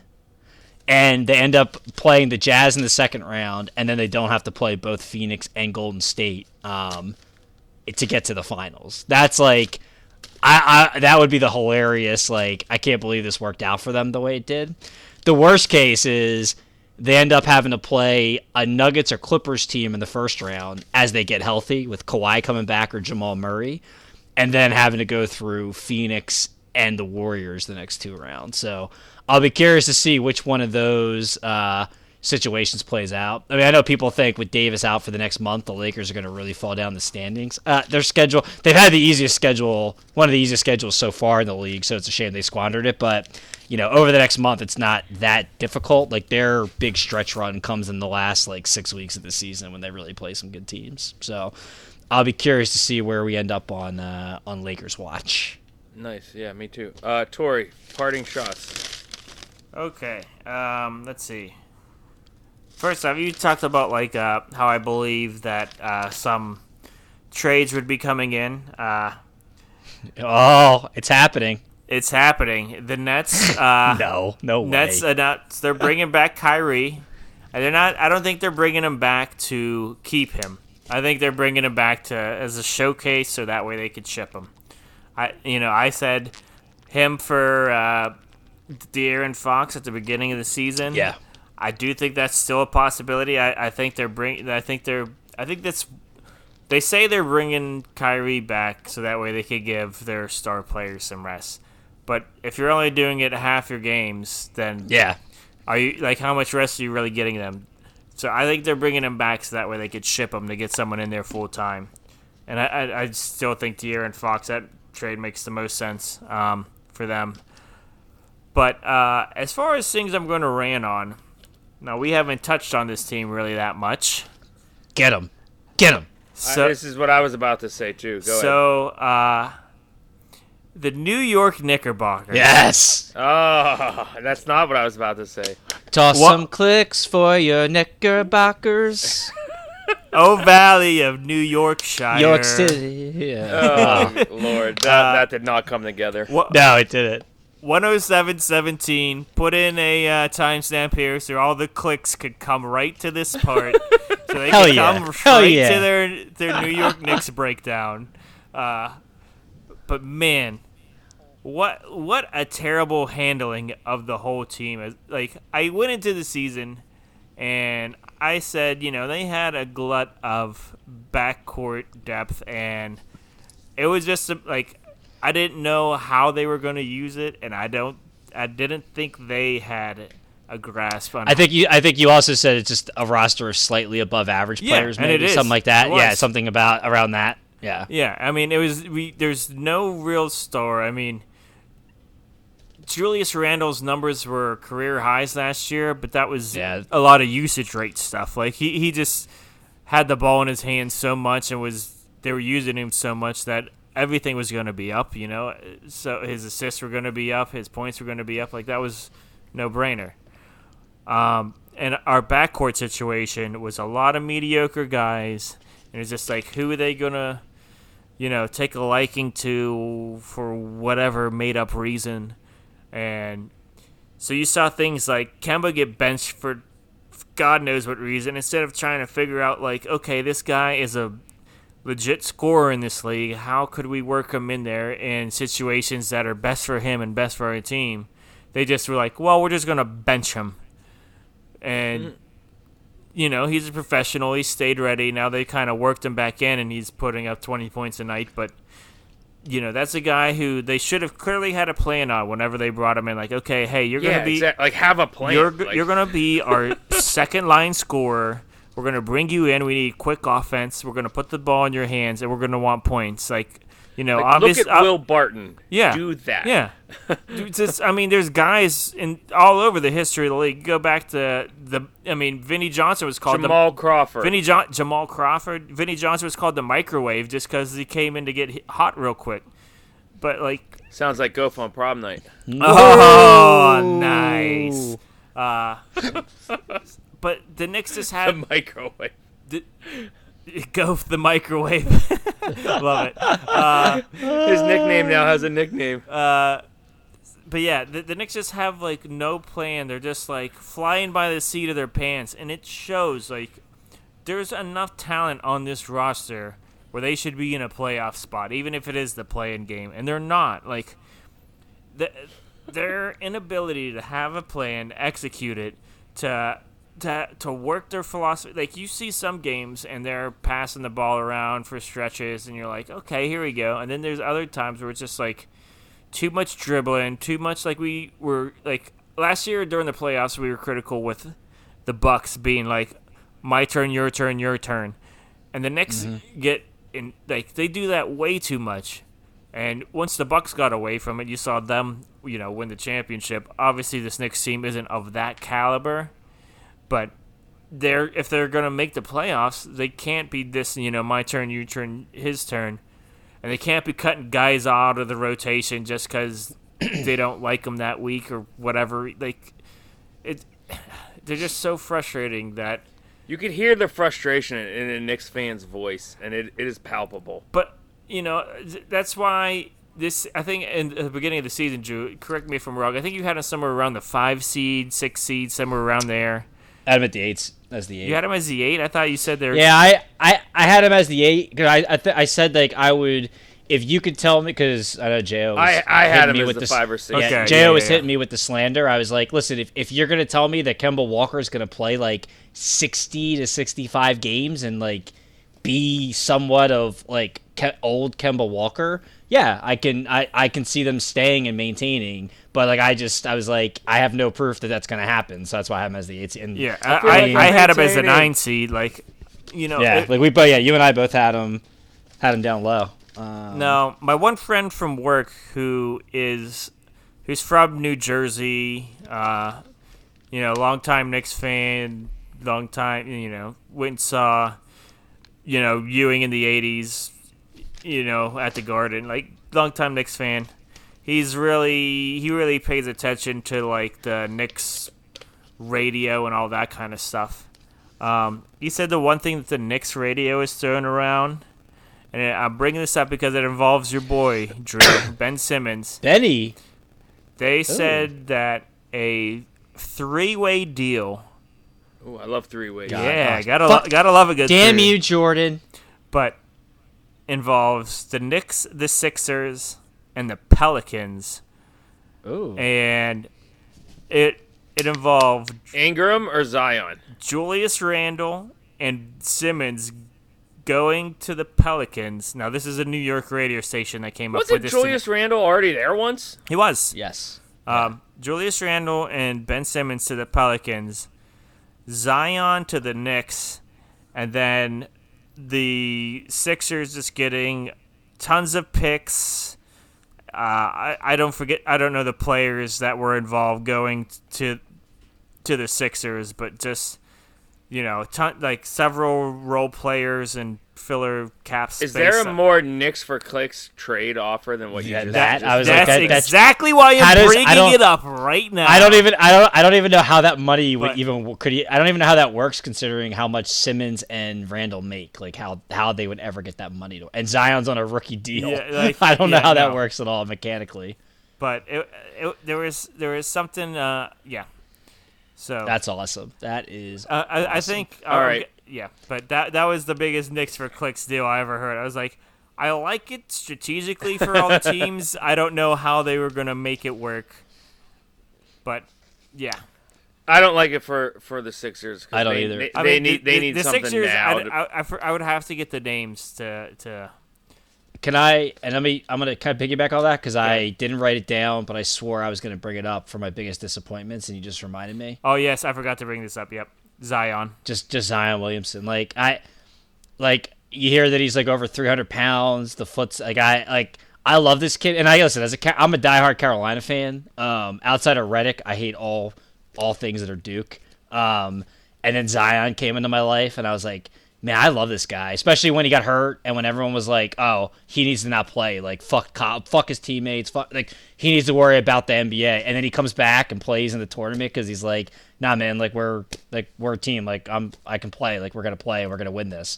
That was just I love this kid. And now he's not going to play all year.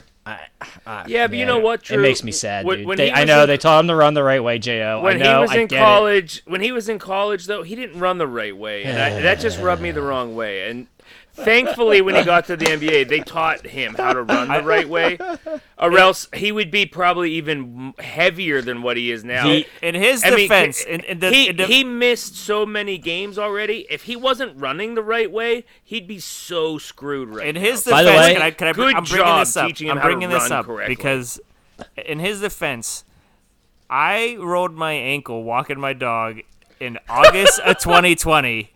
And I still have pain in it. And I catch myself from time to time, walking on the outside of my foot. And I have to, readjust myself. So, in Zion's defense, I will say that there is probably something there. Maybe not teaching him to walk the right way, but, realizing that he might be walking on the outside of his foot to adjust for some other damage inside of his ankle, which I probably have and probably going to require surgery at some point. But I definitely think there's something there that he needs to fix in his ankle that he should just have surgery and get it done with or whatever. I don't know what's going on that it's taking this long. All right. I'm going to jump in here in my parting shot, and then we're going to go to beer 2. That's awesome. A team we didn't talk about. The 5 seed in the East, the Miami Heat. They made some big moves. They're doing well, and tonight I just look at their box score. Lowry was the big acquisition, 8, 11, and 12, great. DeMarcus Robinson, 6 of 10 from 3 tonight, 26 points. Tyler Hero, Duncan Robinson. I didn't want to correct what him. What did I say? DeMarcus. I was like, oh, the Mad Elf is hitting. I just wanted him to keep going with that, so the rest of the season he might call him DeMarcus Robinson. I don't think that's a question. He's definitely DeMarcus now. DeMarcus. Oh yeah, Michigan. Wait, both Michigan guys. So yeah, how about that? Who's the other Michigan guy? Yeah, named DeMarcus. DeMarcus, the quarterback. That's the guy that went to the Jaguars. DeMarcus. Yeah. Okay.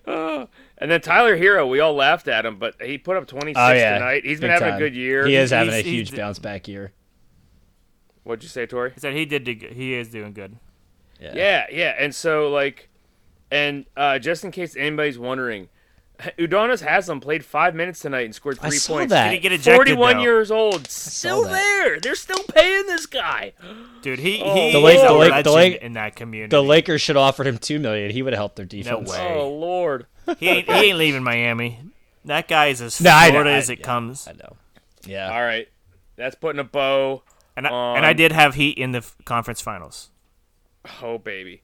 So and Denver winning it all, I think. Or no, Denver in the finals. Interesting team. I have this weird feeling that we're gonna look back at me bringing them up as an interesting team and say wow, and they're gonna upset someone in the playoffs, and we're gonna be like, damn. The Cavs. I don't know who. They're gonna upset a good team in the playoffs. The Bucks is who I had them beating. Right. Yeah. And they seem to be the Achilles heel of the Bucks in recent years, but I don't know who they're gonna. Miami. You're talking. Okay, sorry. Miami, I thought you were back on the Cavs bandwagon. No. Okay. Sorry, I wasn't paying attention to you. Putting a bow on that. Next good beer. stuff on the NBA 2-for-1. Good job, guys. That was fun, and I can't wait till we get to the end of the season and start doing the playoffs again. Basketball. Wow. We toss a basketball in the hoop. Everything we're just going to tie into The Witcher. And score Toss a a basket ball and in the plenty. hoop. It's worth 2 points. All right. Assume Toss Steph positions. Curry the ball. Oh, 3 points of plenty. All right. Assume positions. Ready? 3, 2, 1. Oh, come on. Oh, there it is. I'm back to the North Coast, Old Rasputin. I figured if I was having an 11-point Mad Elf, I might as well go to a big old bastard. I think this is, 8 or 9%, Tori, do you remember? Oh, speaking of big old I bastards. think Old Rasputin's about 9%. Yeah. I haven't had one so in it's many years though. So 9%, there it is. Yeah, so I'm just, I didn't eat dinner tonight, so I'm You just... working tomorrow? Yeah. Whew. I am, and I didn't eat dinner either. So You I'm, going into the office? You work from home. I don't know. You might at the need to current sleep moment. in, bro. one eye in it No, on the way to work. I'm planning on going in, but here nor there. I started with Drew last time. Tori, what you got this beer? This one is very special to me because this is special a little lady. Fightin' Hokies lager. Hardywood, which is a craft brewery in Virginia, teamed up with Virginia Tech, my alma mater, to produce this lager. It's 5% alcohol. It comes in a nice, handsome looking short neck bottle. Ooh. It's it's nice, crisp. Is it like a so it's a lager? Is it more like a Budweiser, or is it more like a darker lager? It's about the color of a Budweiser. I'm gonna take a sip here. It's the color of a Budweiser. I think it has a little bit more flavor though. Okay. A little bit more. So it's just like a better version of like an American lager. crisper lager, nice, All just right. a real nice lager. Nice. Cool. But All right. like I said, my alma mater teamed up with a craft brewery to produce a good beer. So Cool. All right, Drew, Loving what it. you got? Evil genius Santa, I know him. I know him. He's sitting out throwing of lies. I said that earlier in this episode. Okay. So, regularly scheduled sports topics. We're not going to... honestly, there's so much COVID. There's not a ton here that we usually talk about. I meant to make a note about the golf, and I did not, but we'll get to that. But the boxing first. Better be of this past weekend. It was actually Friday night. That son of a bitch. That son of a bitch. That just, like I said, elbows, heads clashing, forearms. It looks like he's smothering his own punches, but then ends up pummeling the man. Won by TKO again here in the 9th against Brown with an E on the end of it. There were so many people spelling it without the E. Come on now. I mean, the fight just looked like every other fight. He starts out a little bit slow. He comes on, and he makes you crumble under the pressure. And that's exactly... It ended up having 3 knockdowns. Looked great. I think it was 3, right? Was it 2 or 3? Maybe it was 2. It was 2. No. Was it 3? I can't. I don't know. No, because I can't. Because twice I thought he got knocked down. I remember texting you. I was like, "How is he not being saved by the ropes?" Yeah, I think he got. I think it was 3. I think he got him twice in the Whatever round. the case was, it was a stoppage. So that was... Damn it! Sorry. 17-0, 17 knockouts. Hey, I don't know who beats him. I'll pass it to you, Drew. You said you had some good stuff on him. So I don't understand. A lot of people on Twitter, Andre Ward, namely, Notably, yeah, right. Yeah, notably, who people are now saying, oh, he's just trying to set the stage for when Canelo beats him, that it's not that big of an accomplishment, which I don't understand. Okay, if this is real that Andre Ward has an issue with Canelo, Andre Ward's a first-time ballot Hall of Fame. I don't know why people think he's got a vendetta with Canelo, but he was a guy he looks beatable, he's noticeably slower, if you watch his last 3 fights, I can't tell a difference. He started off slow against Gavancic, or I know I just butchered that guy's fucking name, but Gavancic, Gavancic, I don't understand. Like, I remember watching the Gavacic fight. I'm like, I think Gavacic took the first few rounds here. Like, and then Beterbiev just started landing clean shots on him and just kept coming at him and like just broke him down. And that's like the second fight. I mean, he had a knockdown in the first round of the last fight he was in.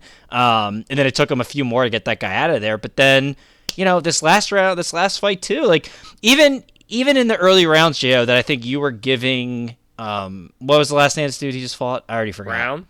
Like, you were giving him some early rounds where I remember texting you. It was moderately competitive. Yeah, like I kind of was like, yeah, like listen, like I know he's more active than Beterbiev, but like I think a lot of his punches are just hitting glove, and like Beterbiev is still like just walking him down and like cutting off the ring and dictating the pace. He's like, yeah, he's like Michael Myers in there. He really is, and so I just, you know what I was about to say, Drew. We call Navarrete El Terminador, and he's like the Terminator, not the Terminator. He's Michael Myers in there. That is the best analogy I can. Yeah, and like he's friggin' Michael Myers. Yeah, and like the only difference between those two guys is like Beterbiev just doesn't throw as much every round as Navarrete. Which I mean, Navarrete's a smaller guy, so I understand that.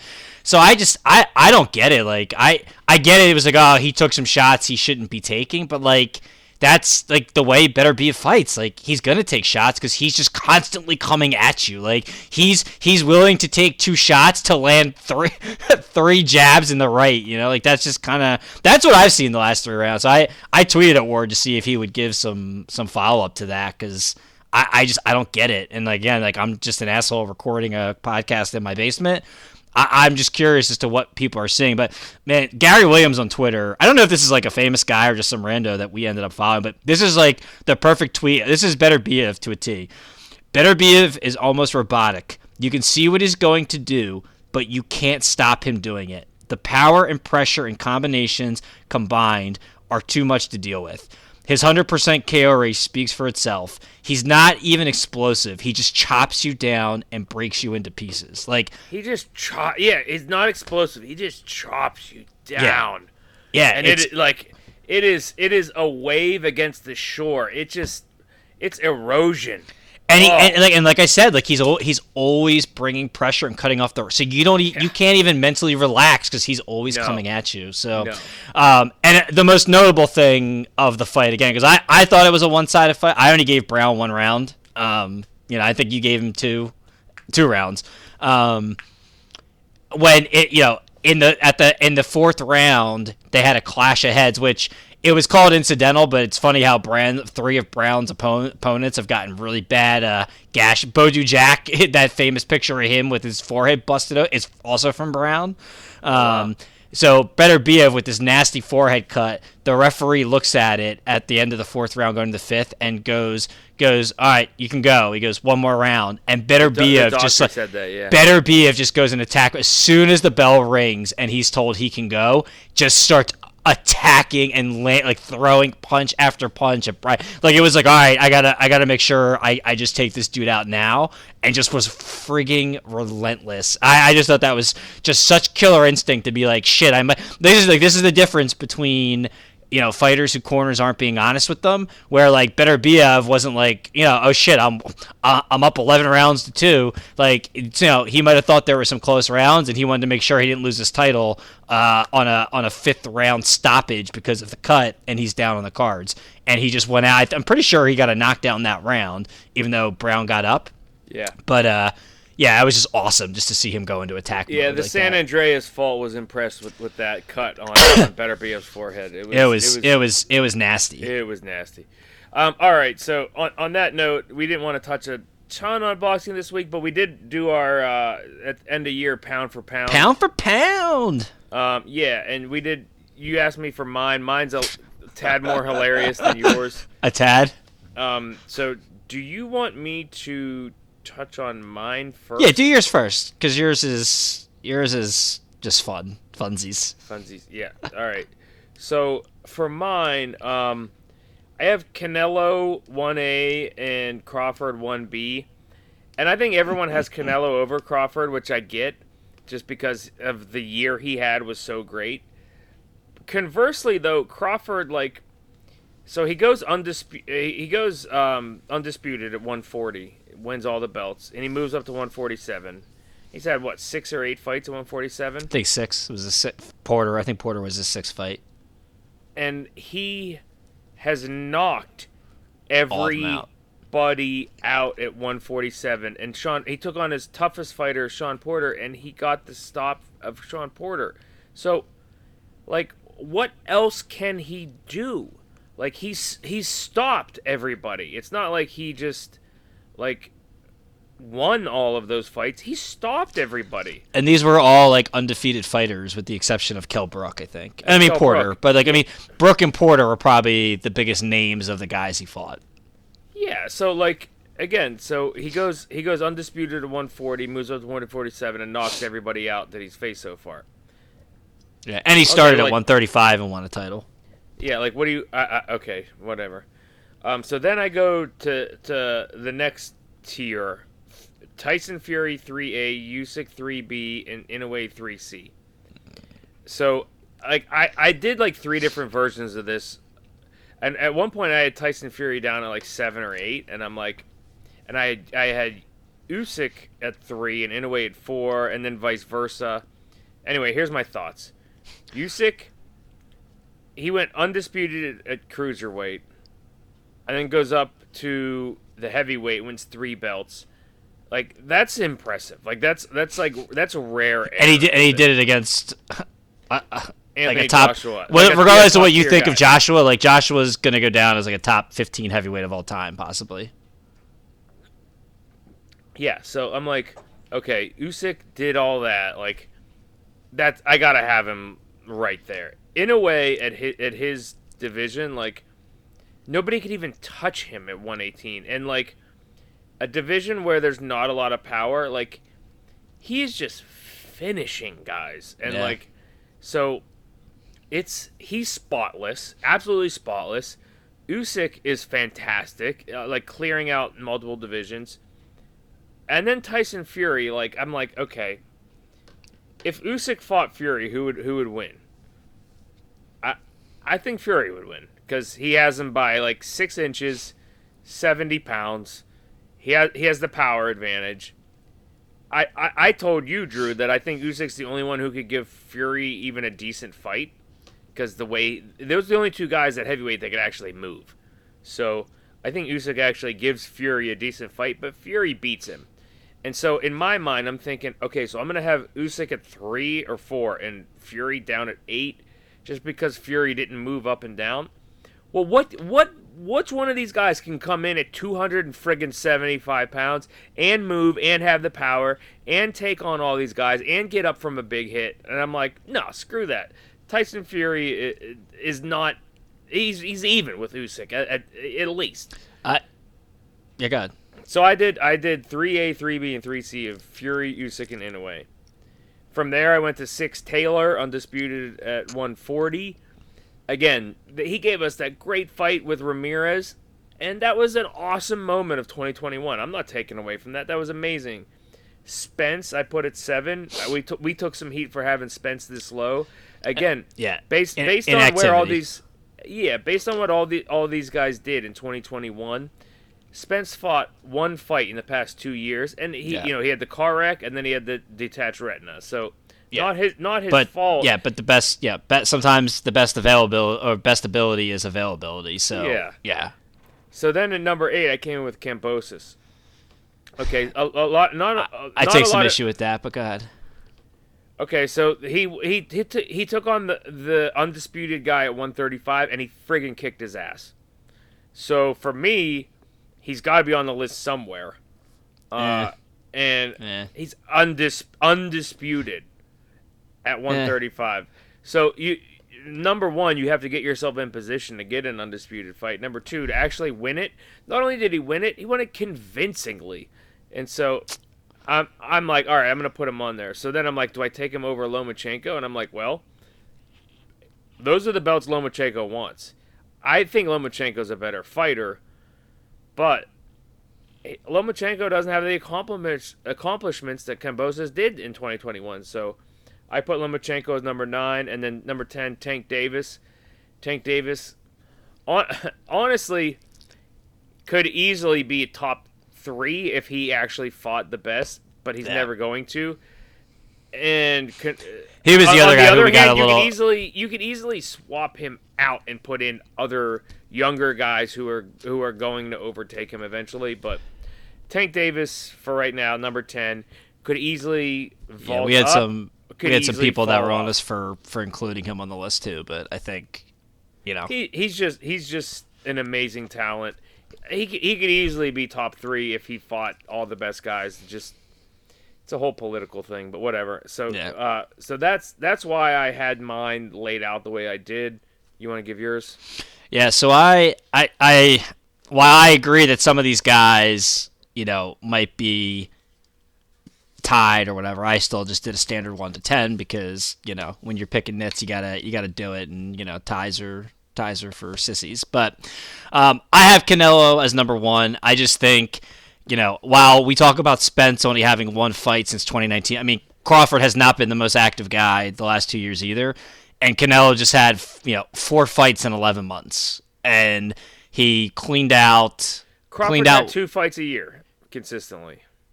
He fought once in 2020 and once in 2021. No. Yeah. He fought in November 2020 against Kell Brook, and then he fought November 2021 against Sean Porter. That's it. And then he fought December 2019 against Mean Machine. So that's what I'm saying. Like that's why I have Canelo ahead of Crawford, because I think we're both more. Oh, you're team. right. I thought No. you had a third one in there. You're right. No, I didn't. But I think we're both more team. We lean that we like Crawford more than Canelo, but I think just the fact that he did that in 11 months is just so impressive. And again, he went undisputed at 168, which had never been done before. I don't care if people that think a guy that's lost his belt, been stripped of his belt twice, is better than all the guys he beat. He beat 3 champions that all had spotless records. So. And who all were taller and had longer reaches than him. So Canelo for me is number 1. Again, Bud's 2, and my deciding fact. I'm with you in the same thing. But people that think Bud's not on there because of the resume at 147, like, it's pound for pound. It's how your skills translate up different weight classes. He's gone through 3 weight classes. He's won titles at all of them, and he's again at 147. He's stopped everybody. Sean Porter, nobody stopped Sean Porter, and Crawford just stopped him. And for the people that are like, he was on his way out because he was retiring. He said he was thinking he was planning on retiring after the Errol Spence fight. So, like, does Spence not get credit for that win, even though that was a split decision? So stop that nonsense. I have Usyk as 3. I have him on his own at 3. For all your points that he cleaned out cruiserweight, and then he goes up to heavyweight, and then he doesn't even mess around. Like, he has, I guess, 2 tune-up fights, and he doesn't even look that spectacular. And he's like, nah, I'm fighting Joshua. I don't need more fights. Like, I'm ready. Let's go. Let's do this. And it was a close fight through 8, but then he basically wins the last 4 rounds of the fight. To me, he's probably the most top to bottom skilled boxer out of all these guys. So I have him at 3. Inoue at 4 for your same reasons. Like, he's just untouchable. I hope we get Donaire Inoue 2 here next year, because again, Inoue's got the pop, and so does Donaire. So that actually would make for another. The first fight was a friggin' war. So I can only imagine what the second one would be like. 5, I got Josh Taylor. Taylor hasn't really moved through the classes, but he's undisputed at 147. 140. Undefeated, and his opponents, like, his opponent's win-loss record is something insane, like 128-0 when he fights them. So he's been fighting great fighters. Number 6, you might want to call it a homer pick. I don't think so. I got our guy. I got Vasily Lomachenko. I think Roy Jones on that Relentless special made a swung me when he goes, you're still up top my pound for pound. Getting a loss to me doesn't take you off pound for pound. That's titles and champs. Like, it's about what you can do. The last 2 fights, we've seen just unreal skill sets of what he is. And again, take the Teofimo Lopez. If you want to look at the Lopez fight, when you went back and watched it, at one point you convinced yourself that Loma won that fight A4 with the clean punches landed. So I still got Loma at number 6, man. This dude's went through 3 weight classes. He was untouchable at 126. He was a beast at 130, and at 135, he's the smaller guy in every fight, and he's just taking out these bigger dudes. So I still got him at 6. Spence, I had Spence in my top 5 earlier, but again, like, he's just not fighting. So, like, all these other guys are fighting and putting on performances, and you're just sitting there, injury or not. I'm excited that the what's-his-face has taken the step aside, and it's gonna be Spence Ugas in the spring. But again, we're waiting 4 more months to see fucking Spence fight again. I got Fury at 8 again, and I agree with you. I think he's skilled, he's huge, all that stuff, but he's only ever fought at heavyweight, so it's kind of hard. I mean, it depends on how you look at pound for pound. Right. And Fury 2 is a guy who, you know, this was the first time he ever made a title defense, and it took him a year and a half to do it. So I didn't want to see him in the ring a lot more, and he's just good for boxing because he's awesome. I got Tank at 9. I get it. He's not fighting the best at these weight classes, but, you know, he's moving up and down weight classes. He's, again, I might be biased, but I know how good Tank is because Loma's wanted to fight him for like 4 years now, and Loma only wants to fight the best. So he's up there for me. And at number 10, we both had differences at 10. Like, you had Kambosos in your top 10. I didn't. I don't think just because you beat somebody on the pound for pound, like, you're on there automatically. I think he has more work to do to get there. I had Stephen Fulton. I just think Fulton's really skilled. He's moved up a couple of weight classes. He's got 2 of the belts at 122 now, and I just think he's just a very skilled and accurate puncher. I know we didn't see it. Fulton was the guy who fought Figueroa. Yeah, like I don't think you saw a lot of his skill. Like he didn't. Honestly, that fight turned me off on. I know it did. Well, I was gonna say, like, I know that was like none of those guys were showing much boxing skill, but like Fulton, I don't understand why that was the game plan for him. But like I think Fulton has a high skill set. And I was kind of in between a few guys at 10, and I don't know. I like Fulton, so I gave him the nod at. I love Lamp. Do you really love the Lamp? But yeah, so I put him at 10. So that rounds out. I mean, there's no more fights, no more big fights here the next 10 days. So this will round out where we are for 2021. Yeah, I think really the only difference is I think we both had Tiafimo on our list, our last pound for pound, and we took him off coming off that loss. So he's number 11 on everyone's list. Yeah. 11 and 2. All right, moving on from boxing. Let's talk about golf real quick. That's what I want to talk about. Oh, did you see? I just sent you something. I did see that. This is awesome. So the oh crap, I switched over to the 2 Beers account. Hold on, sorry, bud. It's the ratings. So the 2021 Open Championship, the British Open, 2.1 million viewers. The 2021 PNC Championship, 2.3 million viewers. So the PNC Championship, this is what, 25 years or whatever it is now. It's a family scramble, 2-man scramble. Yeah. No, a 2-woman scramble. They had the LGPA champion out there with her dad. John Daly and John Daly II ended up winning it. Both the Dailies and Tiger and Charlie posted a 57 on the final day.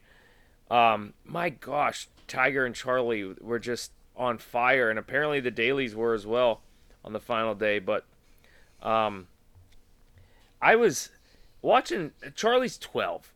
So, like, this kid's swing is impeccable. It's fantastic. He's out there. He moves a tee up from the pros, and he bombs it past them. So, a huge advantage for the Woods team. And they made an incredible run on the final day to almost come back and win. They finished second to the Dailies. It was so much fun watching them. I watched a lot. I didn't watch a lot Sunday. I watched a lot Saturday. My daughter was watching them with me, and she was so into it just because the kid was 12, and she's like, "Dad, what's going on with Tiger and Charlie?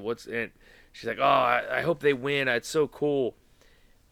as our family, I mean, it's a family event, and our family, we had fun watching it. So it was great. The thing I wanted to touch on was on Saturday when we were watching a lot of it.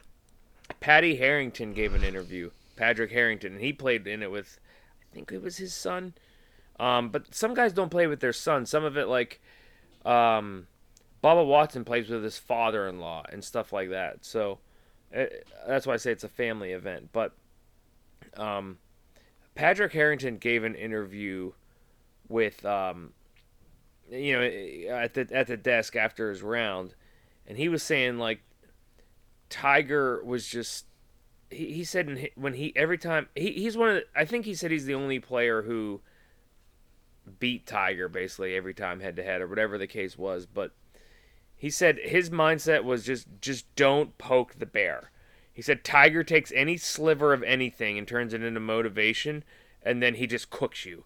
So, he just, like, tried to stay neutral and, like, just don't poke the bear. But one thing I wanted to bring up, which we kind of brought up when we were talking about Yellowstone, which he said basically TrackMan makes the game so much weirder than what it was. Because he said Patrick Harrington said he's hitting everything harder and faster and better spin rate than he's ever hit before. But like, he's never satisfied because he's watching the TrackMan stats and he's like, oh, I can lower the spin rate or I can increase the spin rate or whatever. And so, like, he's like, look, dude, you just flushed a 5-iron. Like, that's what you're supposed to do. Don't worry about what the TrackMan says.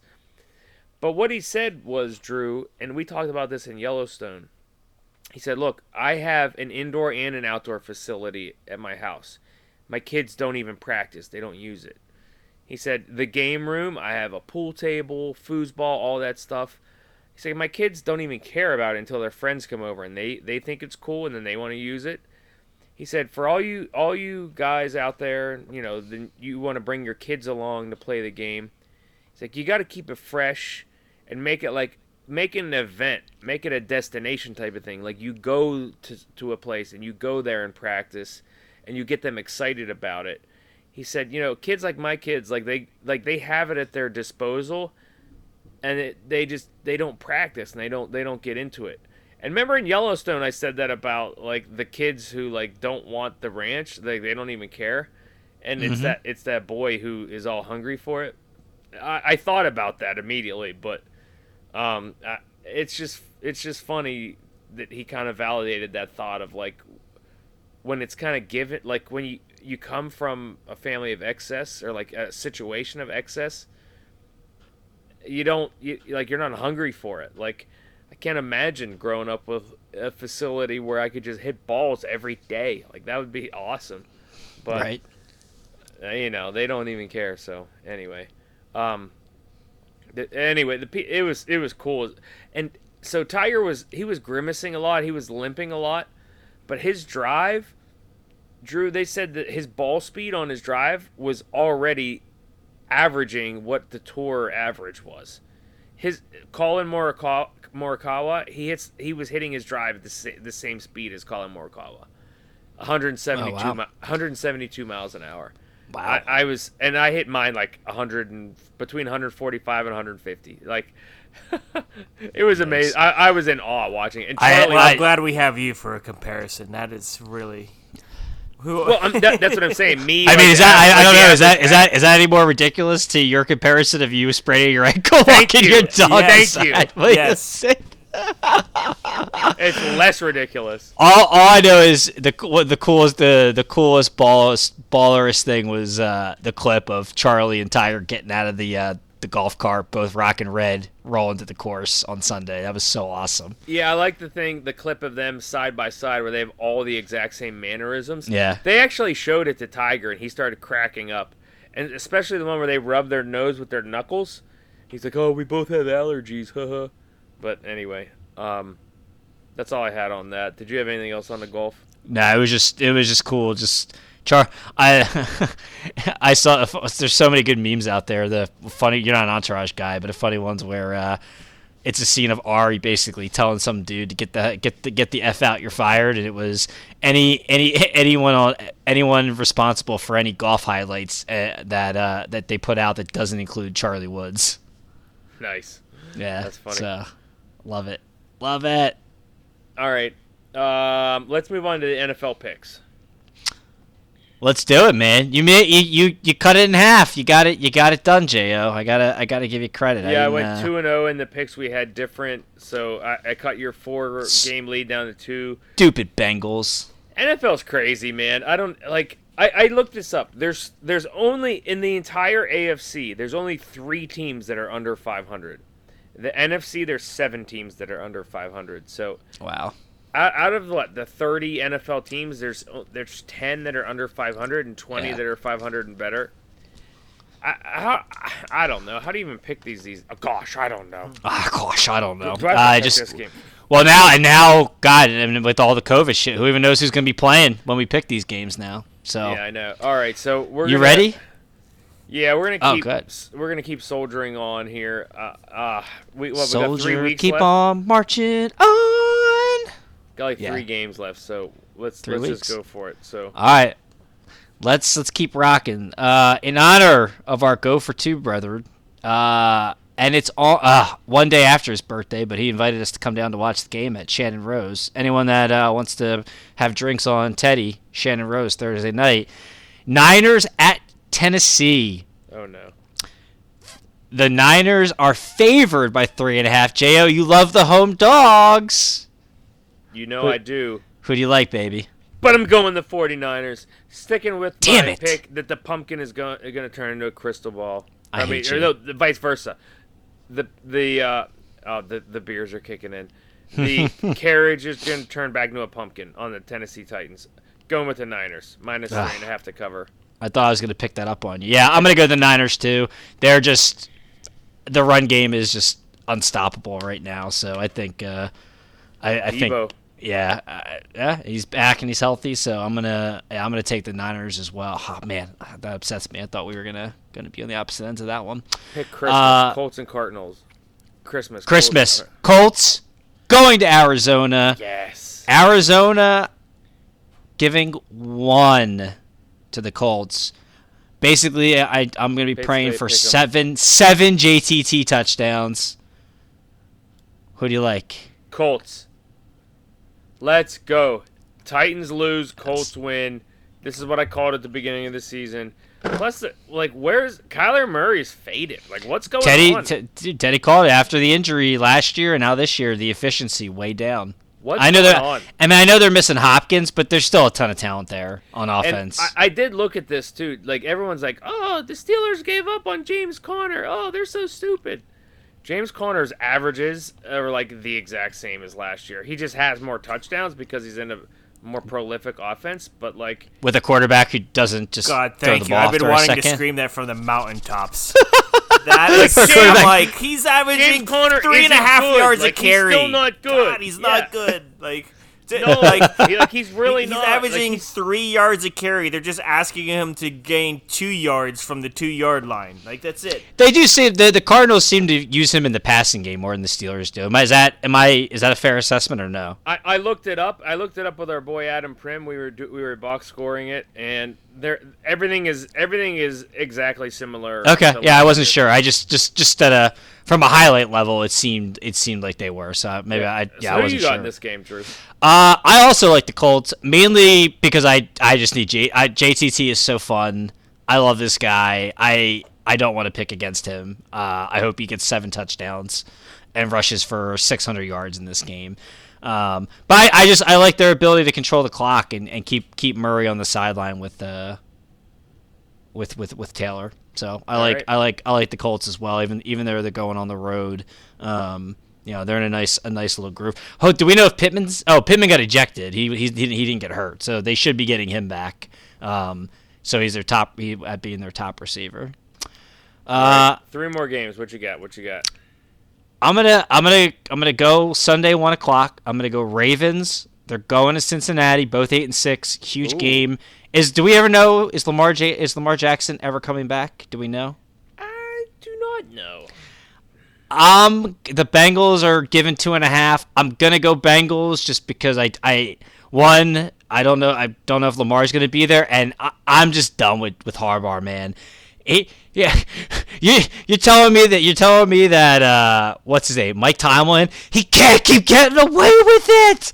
How does Harbaugh keep getting away with just these ridiculous like, oh, I'm gonna show the world I got a 9-inch cock and huge balls with like going for 2 instead of taking points and going to overtime? Like the logic of, all right, we couldn't stop the Steelers all fourth quarter, so we went for 2 at the end of that game because we didn't think we'd stop Ben in overtime. Okay, but then Rodgers couldn't score on your defense the whole fourth quarter the other week, and you scored 14 points. So then why do you go for 2 there? Like, why don't you then kick if you're going by that same logic, you would kick the extra point there because you believe that you would be able to beat them in overtime. Like, he's just trying to like show he's got balls and like shit. It's like, dude, you've literally cost your team the last 3 games because of just dumbass decisions going for 2 instead of just taking the extra point. Take the points. So, yeah, I'm going Bengals. I tweeted something and over 100 people liked it. Yeah, that was impressive. I'm gonna go Cincy. I'm gonna go Ravens. Okay, Hundley's gonna get it done for you, huh? Don't know why. I'm gonna go Ravens. All right. I like it. I mean, yeah. I'm with Jordan on this one. It feels a very Ravensy win. Yeah, that's fine. All right. What else? Oh man, our 2 most controversial teams this season. Let's roll Rams going to Minnesota. Minnesota's got a tough 3-game stretch here to end the season, so if they want to snag and keep that 7 seed, they're going to have to beat one of the 2 good teams they're going to play. It starts on Sunday. I don't have a line. Oh, I don't have a line yet. -3. You have a line. The Rams Okay. are favored by 3. Okay, so I'm giving 3. You know I'm going Rams. You going Vikings? Gosh, I don't know. Nah, I think the Rams beat them by at least Pussy. 3. I'm never gonna pick against Dalvin Cook. Fine, give me the Vikings. I'm just F messing you. with you. No, You already picked against him. You took the Steelers 2 weeks ago. Vikings. Let's go. Prime time, cousin. I was so offended that like you were like worried about the parlay that like the Vikings were gonna beat the shit out of the Bears. Cousins Anywho, was trying to give it away. yeah, I guess he probably was. All right, that's 4, right? Yes. So number 5, Bills Patriots is juicy, but I don't want to go there. Because that's too obvious. We're gonna go to the 4:25 game. Steelers, Kansas City. We're gonna go Steelers, Kansas City. Steelers got to win to keep their playoff hopes alive. The Chiefs are 8.5 point favorites. Oh, I got 10 on this app. Well, we're gonna go by what I have. 8.5. Okay. 8.5. Jo. I'm gonna go with Steelers. The only reason why is because Kansas City is having a major COVID outbreak right now. Yeah. Kelsey's in COVID protocols. Tyreek Hill's in COVID protocols. Excuse me. And the word on the street was that there's more to come for Kansas City Chiefs. Okay. So that makes me wonder if Mahomes is going to end up in the protocols. And people were saying that game might be actually moved to Tuesday because of Kansas City. But even if it is moved to Kansas City, I feel like it's just such a scramble for them that it's at least going to be close. And so maybe that's ridiculous, but I'll take the Steelers. What'd you say, 8.5? 8.5. Yeah. Yeah. Yeah. I'm gonna take the points. That's a lot of points. Give me the 8.5. I'm taking the Steelers as well. So again, we have 2 more different. We have I'll take the Vikings and then the Ravens. Yeah. Yep. Alrighty. Beautiful, Jo. This league's getting more ridiculous by the day. I also think Tomlin has a really good record against Andy Reid. I'm trying to look it up. Yeah, good luck. Okay. So from there, we'll go to the NHL half clappers. NHL pulled out of the Olympics. They put the whole season on pause until after Christmas because of COVID. They don't know what they're doing. We don't know what we're doing. The world doesn't know what they're doing. All I have to say is the Penguins have won like 6 or 7 in a row. And that's all I'm saying for half clappers this week. It's all on pause. Merry Christmas, Happy Hanukkah. I don't know. So from there, let's discuss the Christmas Day parlay.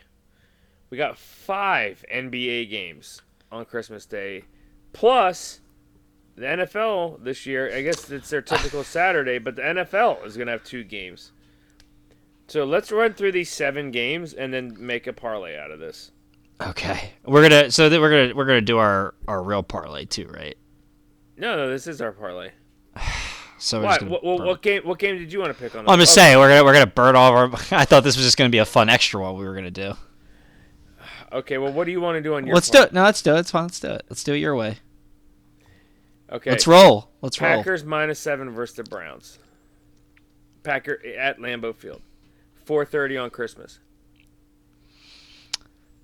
I like the Packers. What about you? Yeah, I do too. All right, let's roll Packers. Tori, what do you think there? I like the Browns. Okay. Next I really Indy, like the over, but that's whatever. 44.5. Okay, that's good. Indy and then Cardinals. That's Christmas night, 8:15. We already said we like the Colts. Tori, what do you think about Colts and Cardinals? He likes the Cardinals. Oh my! I really love the Colts but I think everyone's going to be on the Colts, which makes me almost want to take the Cardinals. But I really like the Colts, especially their long-term prospects. I think they're going to at least see the AFC Championship. Wow, okay. All right, so then moving to the NBA. 5 games starting at noon. And noon is the Knicks for Clicks versus the Atlanta Hawks in the Garden. We don't even have spreads yet for this. Adam Silver has come out and said that, hey, we're not pushing anything back for the virus. The virus is here to stay. We got to learn to live with it. Basically channeling his inner Donald Trump. Yeah. And so I guess ain't gonna go broke to be woke. Not gonna go broke to be woke. That's what TM tagline. TM. And so yeah, the Hawks and the Knicks at noon. I don't. What are you guys thinking on that one? I'll defer to you guys. Tori, that's your squad. I'll leave it to you. I mean, the Hawks are so decimated, but does that matter for the Knicks? I have a feeling you're going to see a depleted Hawks squad. They're not going to have their full complement of players. And the Knicks are going to come lay an egg, and the Hawks are going to win. Hawks money line, you're saying? Yeah, kind of. Yeah. Oh man, I think Trae Young is already in protocol, so he might be out, and then you might see him and like 6 people that you could go find, in a YMCA, and he'll beat the Knicks. Oh man, To start his MVP push. Come on. Can we just take the under in that game? That's probably a good bet. That's probably a good one. Yeah, under. I like that one. Let's just take the under in that game. All right, and then Bucks Celtics is at 2:30. Like the Bucks are gonna get on the roll here. Is Giannis still in protocol? I say if Giannis plays, give me the Bucks. Otherwise, I. Yeah, I mean we're gonna have to wait till like actual Saturday to put this in. Yeah. Again, going in with no lines. I think the Celtics cover. Hey. I saw your boy Mamu had a start the other day. Yeah, he did. He did. He's been doing well. He's been killing the G League. Yeah, I'm all right. The Celtics covering. Yeah, probably. I'm assuming it's gonna be like 10 or 11, right? What? We'll see. We'll regroup on before we put this in. But yeah, let's assume right now that Giannis isn't playing, but the Bucks will still be favored at home. So we're gonna take the Celtics. That makes sense. Okay. And then at 5:00, Warriors Suns. God, that's just gonna be fun to watch. But again, is Curry gonna play? He's in protocol. Chris Paul's in protocol. No, he's not. He played tonight. Well, I'm gonna protocol. take the Suns. I think the Suns win that I'm game. just saying names and saying protocol. I think the Suns win that game. Really? I do. Yeah. Suns money line. All right, I'm on that. Yeah. I feel like, Well, I feel like the Suns are going to be favored. You're gonna probably be a significant favorite if Curry's not playing. If Curry's not playing, so Yeah, we'll have to see what true. the line is. But I Christmas think in the desert. I'll take the Suns Suns are gonna. to Yeah, cover. I like the I'll Suns. take them. Curry I- or no Curry. I'll take them. Curry and the Warrior. Curry is the story, but the Suns are sneaky. They're not even sneaky good anymore. They're just fucking good. All right, Suns to cover. Sweet. 8:00. Nets at the Lakers. Nets. I mean, Durant's not playing. Right now, I'm assuming that Durant and Harden aren't playing because the players to watch on ESPN right now is Patty friggin' Mills. If Durant and Harden aren't playing, the Lakers are going to absolutely destroy this team. So I'm going to go Lakers Why wouldn't they play? because they're in health and safety protocols. Oh, are they? Yeah, Yeah. their game. Say They were that. supposed to play tonight, and I did say that. I did say that. Whenever we were going All right, over the Lakers. So we'll have to money look at. Listen, if Durant's going to play, we're going to take the Nets. If Durant's not playing, we're taking the Lakers. I say if Okay. either Durant or Harden plays, take the Nets. So out of shape, inefficient Harden's going to beat the Lakers. That's what we're going with. Yes. Yeah. Yeah, we're taking the Lakers. I'll take full responsibility if All right, those Lakers, guys fine. play. Yeah, Okay. All right. Mavericks 10:30 at night. Mavericks Jazz. East Coast Jazz, versus Jazz at home. It's Jazz. It's to probably cover. gonna be a big spread.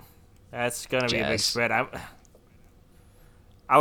It will be, but the Jazz are still going to cover it. I don't know. Jazz. I feel like that's gonna be like a 14-point spread, and they win by 11. Well, we'll have to see we'll see the lines. This is what we'll do. This is As my we get prediction for on- the line. Is it's going to be on 13 Friday? and a half or 14 and a half, and the Jazz are going to win by 10 or 11. That's my prediction. Listen, Christmas morning after we unwrap our presents, we have some coffee, maybe some flapjacks, maybe some waffles. We'll have a nice FaceTime between the three of us. We'll go over the lines and who's playing, and then we'll post our final NBA parlay picks on Twitter and the Instagram, just for everyone to keep up Have to with. get them in before noon, baby. Nice. Well, I mean, I assume that you're up at like 5 a.m. with your like litter over there, opening that presents. will happen. So, yeah. I guess. So we did. So oddly enough, to follow up on the parlay from last week, the hockey game I chose ended up being postponed. So I said the Steelers money line, and then I got nervous, and then I did the over in the Vegas Knights hockey game, and I hit both of those, and then Drew's Viking pick hit. So we actually went to like plus $22 on the parlay. Prime time cousins, baby. Yeah, so we'll do a $10 Money, parlay. money. How dare you ever doubt him? Everyone's Everybody's got got a price. So we'll do a $15 parlay this week, and we'll pick three of those games. But those are our thoughts heading into the Christmas Day parlay. So all right, let's finish beer 2. This is officially our longest podcast because we basically combined two of them at this point, and maybe our best. Let me guzzle the rest of this old Rasputin, and then let's do beer 3. Toss a beer to your podcasters, oh drinkers of plenty, oh drinkers of plenty, oh. Kind of worked. All right, assume positions again. Beer number 3. 3, 2, 1. Oh, I'm finally taking it easy. I have one remaining Yingling Golden Pilsner from like 2 months ago, and this is just like a little 4 or 5%er. Tori, what do you got? Well, in honor of Drew, I decided to go pumpkin slut status. I have one last pumpkin ale. This one is from New Trail Brewing called Zombies Are People Too. It's 5.7% alcohol. It's brewed with maple syrup, vanilla, and pumpkin spices. Sounds Guy- disgusting. Guy sounds like he's drinking from the Dale and Herschel Kool-Aid, Jo. We gotta keep our humanity. Zombies are people too. Fucking Dale. So, do you have a third beer? I am swapping back to the Blizzard of Hops. Nice.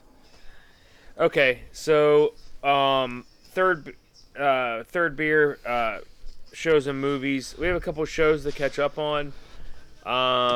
Firstly, let's tick off Yellowstone. Drew, you want to take away the? Why don't you? You know what? I'm gonna flip this. Why don't you get into 1883 for us, man? Okay, I have a lot of notes on 1883. Do it. Well, yeah, Yellowstone's gonna be quick, so I'd rather let's bring it. Let's draw in the crowd with the 1883. Ooh, drawing the crowd. I like it. Okay.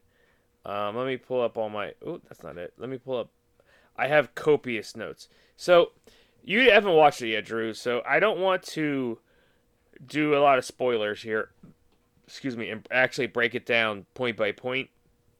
But I just want to share my hype for this, because I watched it, and I just can't believe how much I love it. But, firstly, I want to shout out a friend of the podcast, one of my longtime friends from Maryland, Rich Lawson.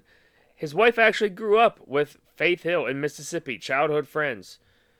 So in my mind, by the transitive property, if you got Faith Hill and then his wife growing up parallel lives, my friend Rich is basically the Tim McGraw of banking, is the way I view it. And so I know the Tim McGraw of banking, and I also know the Luke Bryan of accounting, which is you, Drew. So in my mind, between the Tim McGraw of banking and the Luke Bryan of accounting, I'm just swimming in country royalty. So. Sounds like we need to get Faith Hill on the podcast to talk about 1883, since you have a connection. I should work that. That's a good point. Yeah, I think so. So getting into the series, funny story. So I'm kind of sharing my password here for Paramount Plus with Rich and you and my mom and a couple others and this and that. So Rich and his wife were watching, and they started the second episode, and I thought basically episode 1 and episode 2, like the premiere, were one link, right? But they were two separate links. So they started the second episode, so I clicked start from the beginning, and I accidentally watched the second episode first, and not knowing. And I was like, oh, this is so good. What is this, amateur hour? And I was like, yeah. Well, it was Paramount Plus. I never watched anything on Paramount Plus before. It was the first time there. So, like, their layout and everything, I didn't have right. And I was like, no, my first impression's ruined. Anyway. So that's just a funny story. But the opening scene of episode 1 is just a little confusing. It's kind of used as like a shock factor, and you're like, is this a dream? Is this a vision? Is it like a future, like a fast forward scene? Like, how does it tie into the first scene of Yellowstone, which showed the Tim McGraw character kind of like dying and we assume dying and stumbling into like the log house, and like, how does this all tie together? I don't know.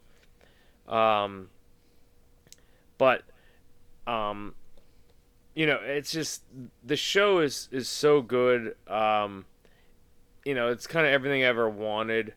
And then to start out in episode 2, it turns out that this guy, Tim McGraw, who plays James Dutton, is actually a Southern Civil War veteran and they show him in the Battle of Antietam, which...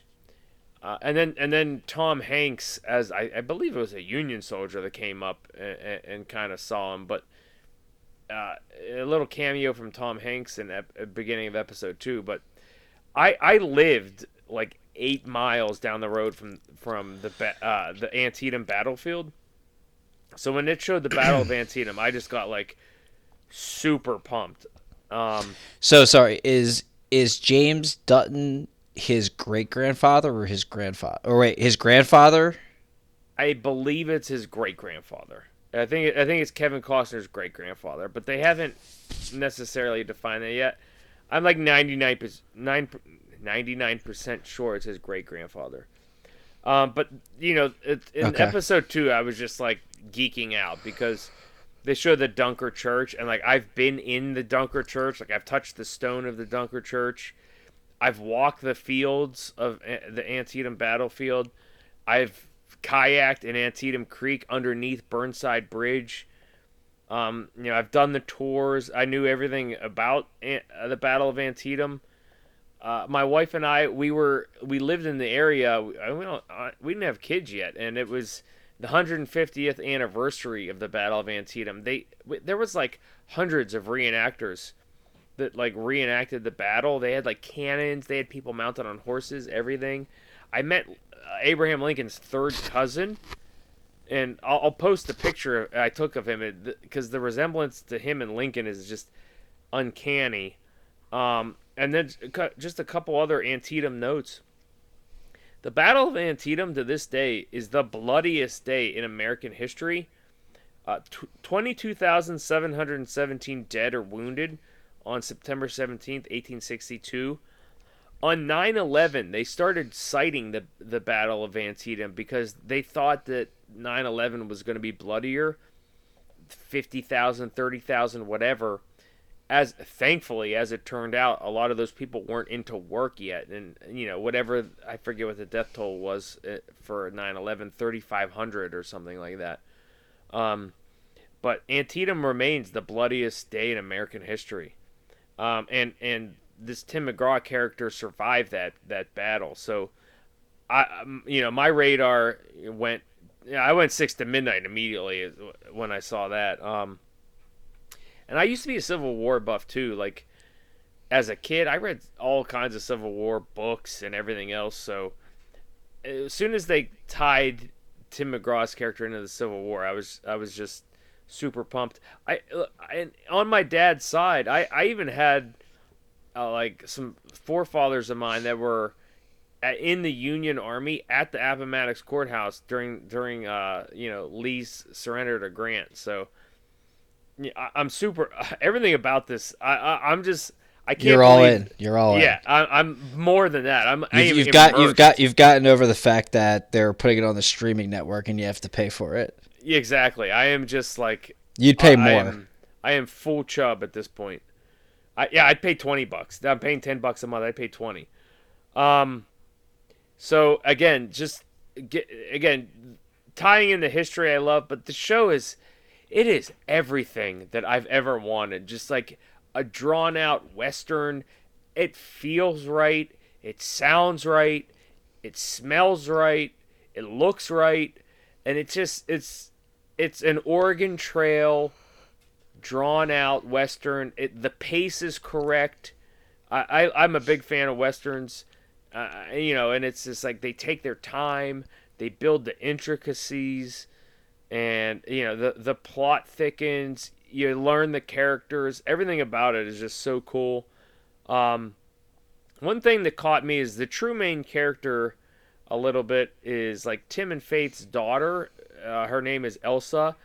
Drew, you'll know her. She's 21 currently, but you'll know her as... she had a recurring role in Young Sheldon. Yes. She also was Katie Cooper in Netflix's Alexa and Katie. I don't know what that is. That a spinoff of Cocomelon? Probably.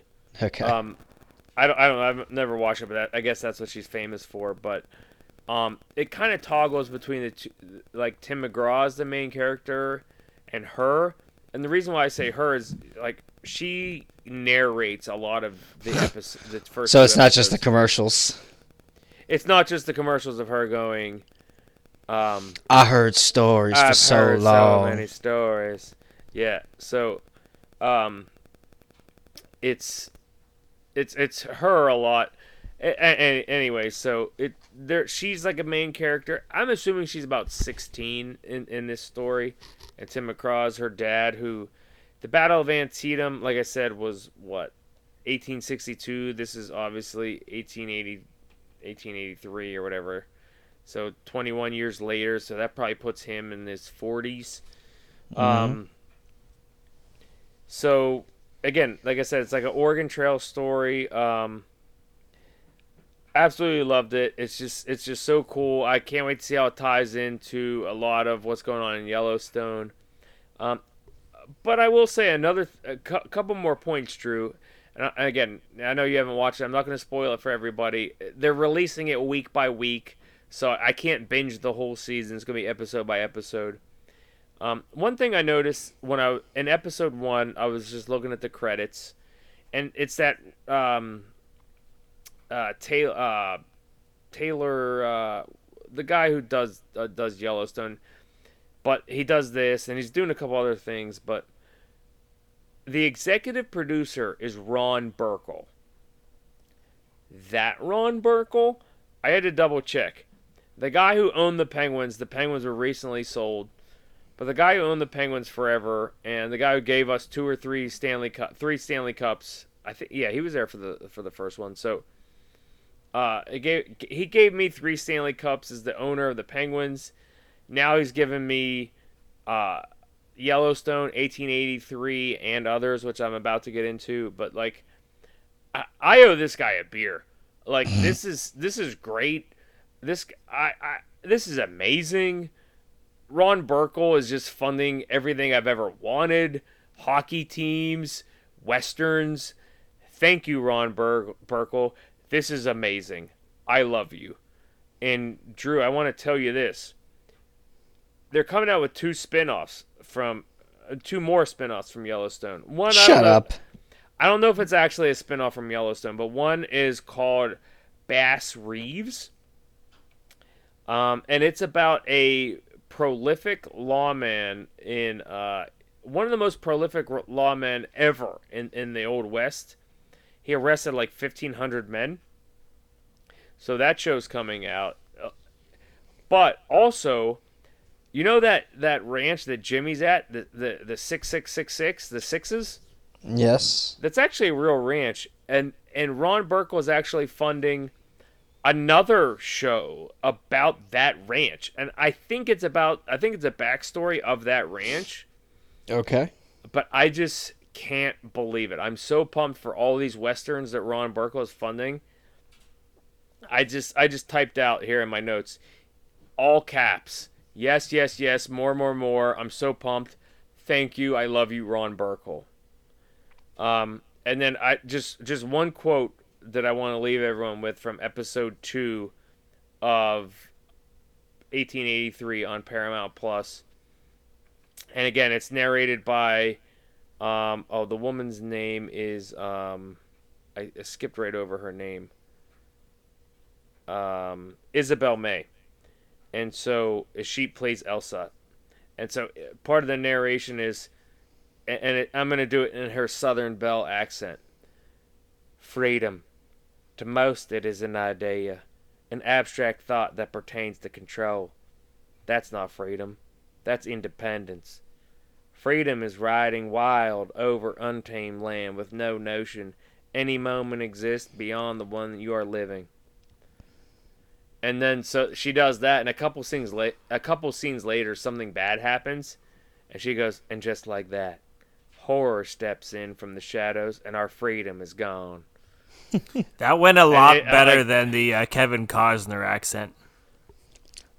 Yeah, last episode I was choking. Give me a little bit of time, and that's coming back in a good way.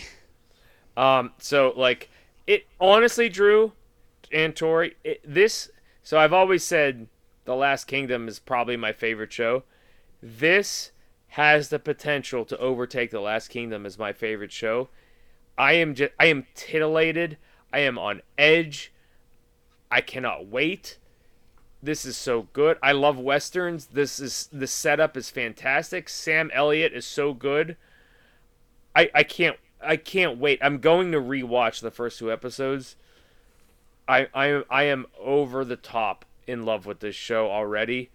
I'll say the premiere was. They kind of played it up for the premiere where it was kind of like, you may have overdone it a little bit. But by episode 2, it has already found its stride. And I can't wait till they release the next one. I am so pumped. So, whew. On that note, Drew, do you want to go right into Yellowstone? Yeah. So this was probably my least favorite episode of the 4 seasons. Nothing really happened. Till the end. It starts off with an 1883 flashback with James Dutton, played by Tim McGraw. He's the original livestock police. I guess that's what that's supposed to be. Him and like 5 of his compadres are chasing down these 3 horse bandits, and everybody gets shot up, including him. And he goes back to his house and may or may not have died on the floor. I don't know if that actually. Yeah, we don't know if he actually died or not. Yeah, we don't know. So that's how it starts. So it's like, all right, well, is this? I was like, wait, am I late? Is this like a preview for 1883? How's this tying in? Right. Yeah. And then throughout the episode, like Beth's screwing around with Lendo Global still. She's got the protesters on the construction site. And she's she's basically trying to play Lendo Global against the media, but then she goes to the media and says, make sure you stick around. You're not going to want to miss what happens. Then they call in the police to remove the protesters, and then Coyote Ugly gets cracked in the head with a nightstick, real hard. But then just goes to jail. So like, Beth's just screwing with everybody. I don't understand how Lendo Global like thinks that like doesn't see that Beth's behind all this. Like why I don't know why they are trusting of her, unless it's just like that CEO lady just thinks that like she just doesn't understand that, like Beth doesn't care about anything she's offering her. She just cares about protecting her father's dream. Like I don't get it. Like I'm a little lost there as to why they seem so confused and like not like, oh, this is obviously the daughter of the man whose land we're trying to steal. This is obviously her behind this. I don't get it. But Lendo Global, we're in everything. So that's that story. The best part of the episode, outside of the Chronicles of Jimmy, which I know you love. Yes. And I'll get to that last because that's basically its own story at this point. Rip's sitting down for his first meal at the dinner table, and it's Rip, Beth, John Dutton, and the kid. And she's got this fruit salad, and she's basically saying, I got Daddy to eat it because it's good for prostate. And Costner goes, there's a lot of things good for the prostate. Doesn't mean we talk about them at the dinner table, which just rolls on to her being ridiculous, Rip asking questions, Costner saying, stop throwing gasoline on the fire, Rip. And then the kid just with these like Ryan Reynolds one-line quips just being hilarious in the back and forth. To the point where Beth then leaves, and then Kevin Costner's like, well, shit, at least I get to enjoy this steak in peace. And then Rip basically tells Beth to stop being an angry you-know-what all the time. And they pick a new dinner table, and then they're having laughs, which, cool, okay, so the dinner table represents something bad for you, Beth? Awesome. So that was probably the best, 6-minute sequence of the episode. Casey and Skylar, they're having a baby. I don't think I need to say anything else there. Yeah. Tate had Sam had his first erection. Cool. That was that was obviously needed more than this plot development between Jamie's father and Kevin Costner. But yeah, Tate got a boner. Tate got a boner, and Skylar's pregnant. That did take up a while of the episode, didn't it? I mean, it was 4 minutes that I didn't need to see. Yeah. And then we get to Jamie's debating, running against his father, or his Don Dutton, his adoptive father, and they're basically his real father who's just using him, and this woman that he knocked up. They're basically like, well, you know where the bodies are buried. And Jamie brings up the great point. He's like, yeah, I'm the one that helped bury them. Yeah. They're like, well, you'll use that against John to tell him what's off limits in this race. It's like, well, how does that make sense? Jamie literally just told you he's behind all that and would be more culpable than anybody else. But sure, okay. So that made no sense. And then the very last scene, Rip and Kevin Costner are headed to a diner to meet up with a sheriff to I guess, find a way to get the guy who orchestrated the murder on behalf of Jamie's biological father that's in prison, find a way to kill him in prison. They roll up and they notice that nobody's eating and there's these random guys standing around the diner. So, Rip basically figures that there's a robbery going on. And he goes, "What do you got in the truck?" "A couple guns." And so instead of like using their cell phones to like call the actual police to de-escalate the situation, they decide to go in through the back and just start shooting at people, which then leads to the sheriff getting gunned down while he then tries to shoot the bad guys and just needlessly dies. To your point, J.O., couldn't you just let those guys have a couple of wallets? Yeah, Again, so it's a stick up of these like low lifes trying to get and again, they're like, there's this intermittent break where they're like, all right, the cowboys are gone. Everyone give us your wallets. And it's like, oh, so they're just after a couple wallets. It's like, who cares? Like, nobody needs to die. I initially thought maybe it was. Hey, everybody. We were in the middle of recording, and all of a sudden, things just kind of crapped out on us on this website. So, thank you for listening. We wanted to get to The Witcher. We will do that. We'll do that in our next episode.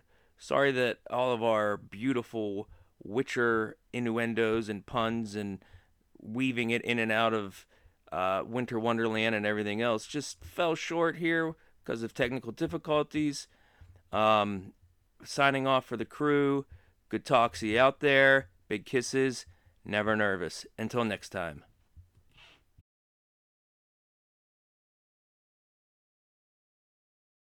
Sit down. Pull you that first round. You got an open count, toss it out. Everybody's cordial right now. Stir up the crowd. Get you that second round. Go on and throw it out. Talking about anything that makes you get loud.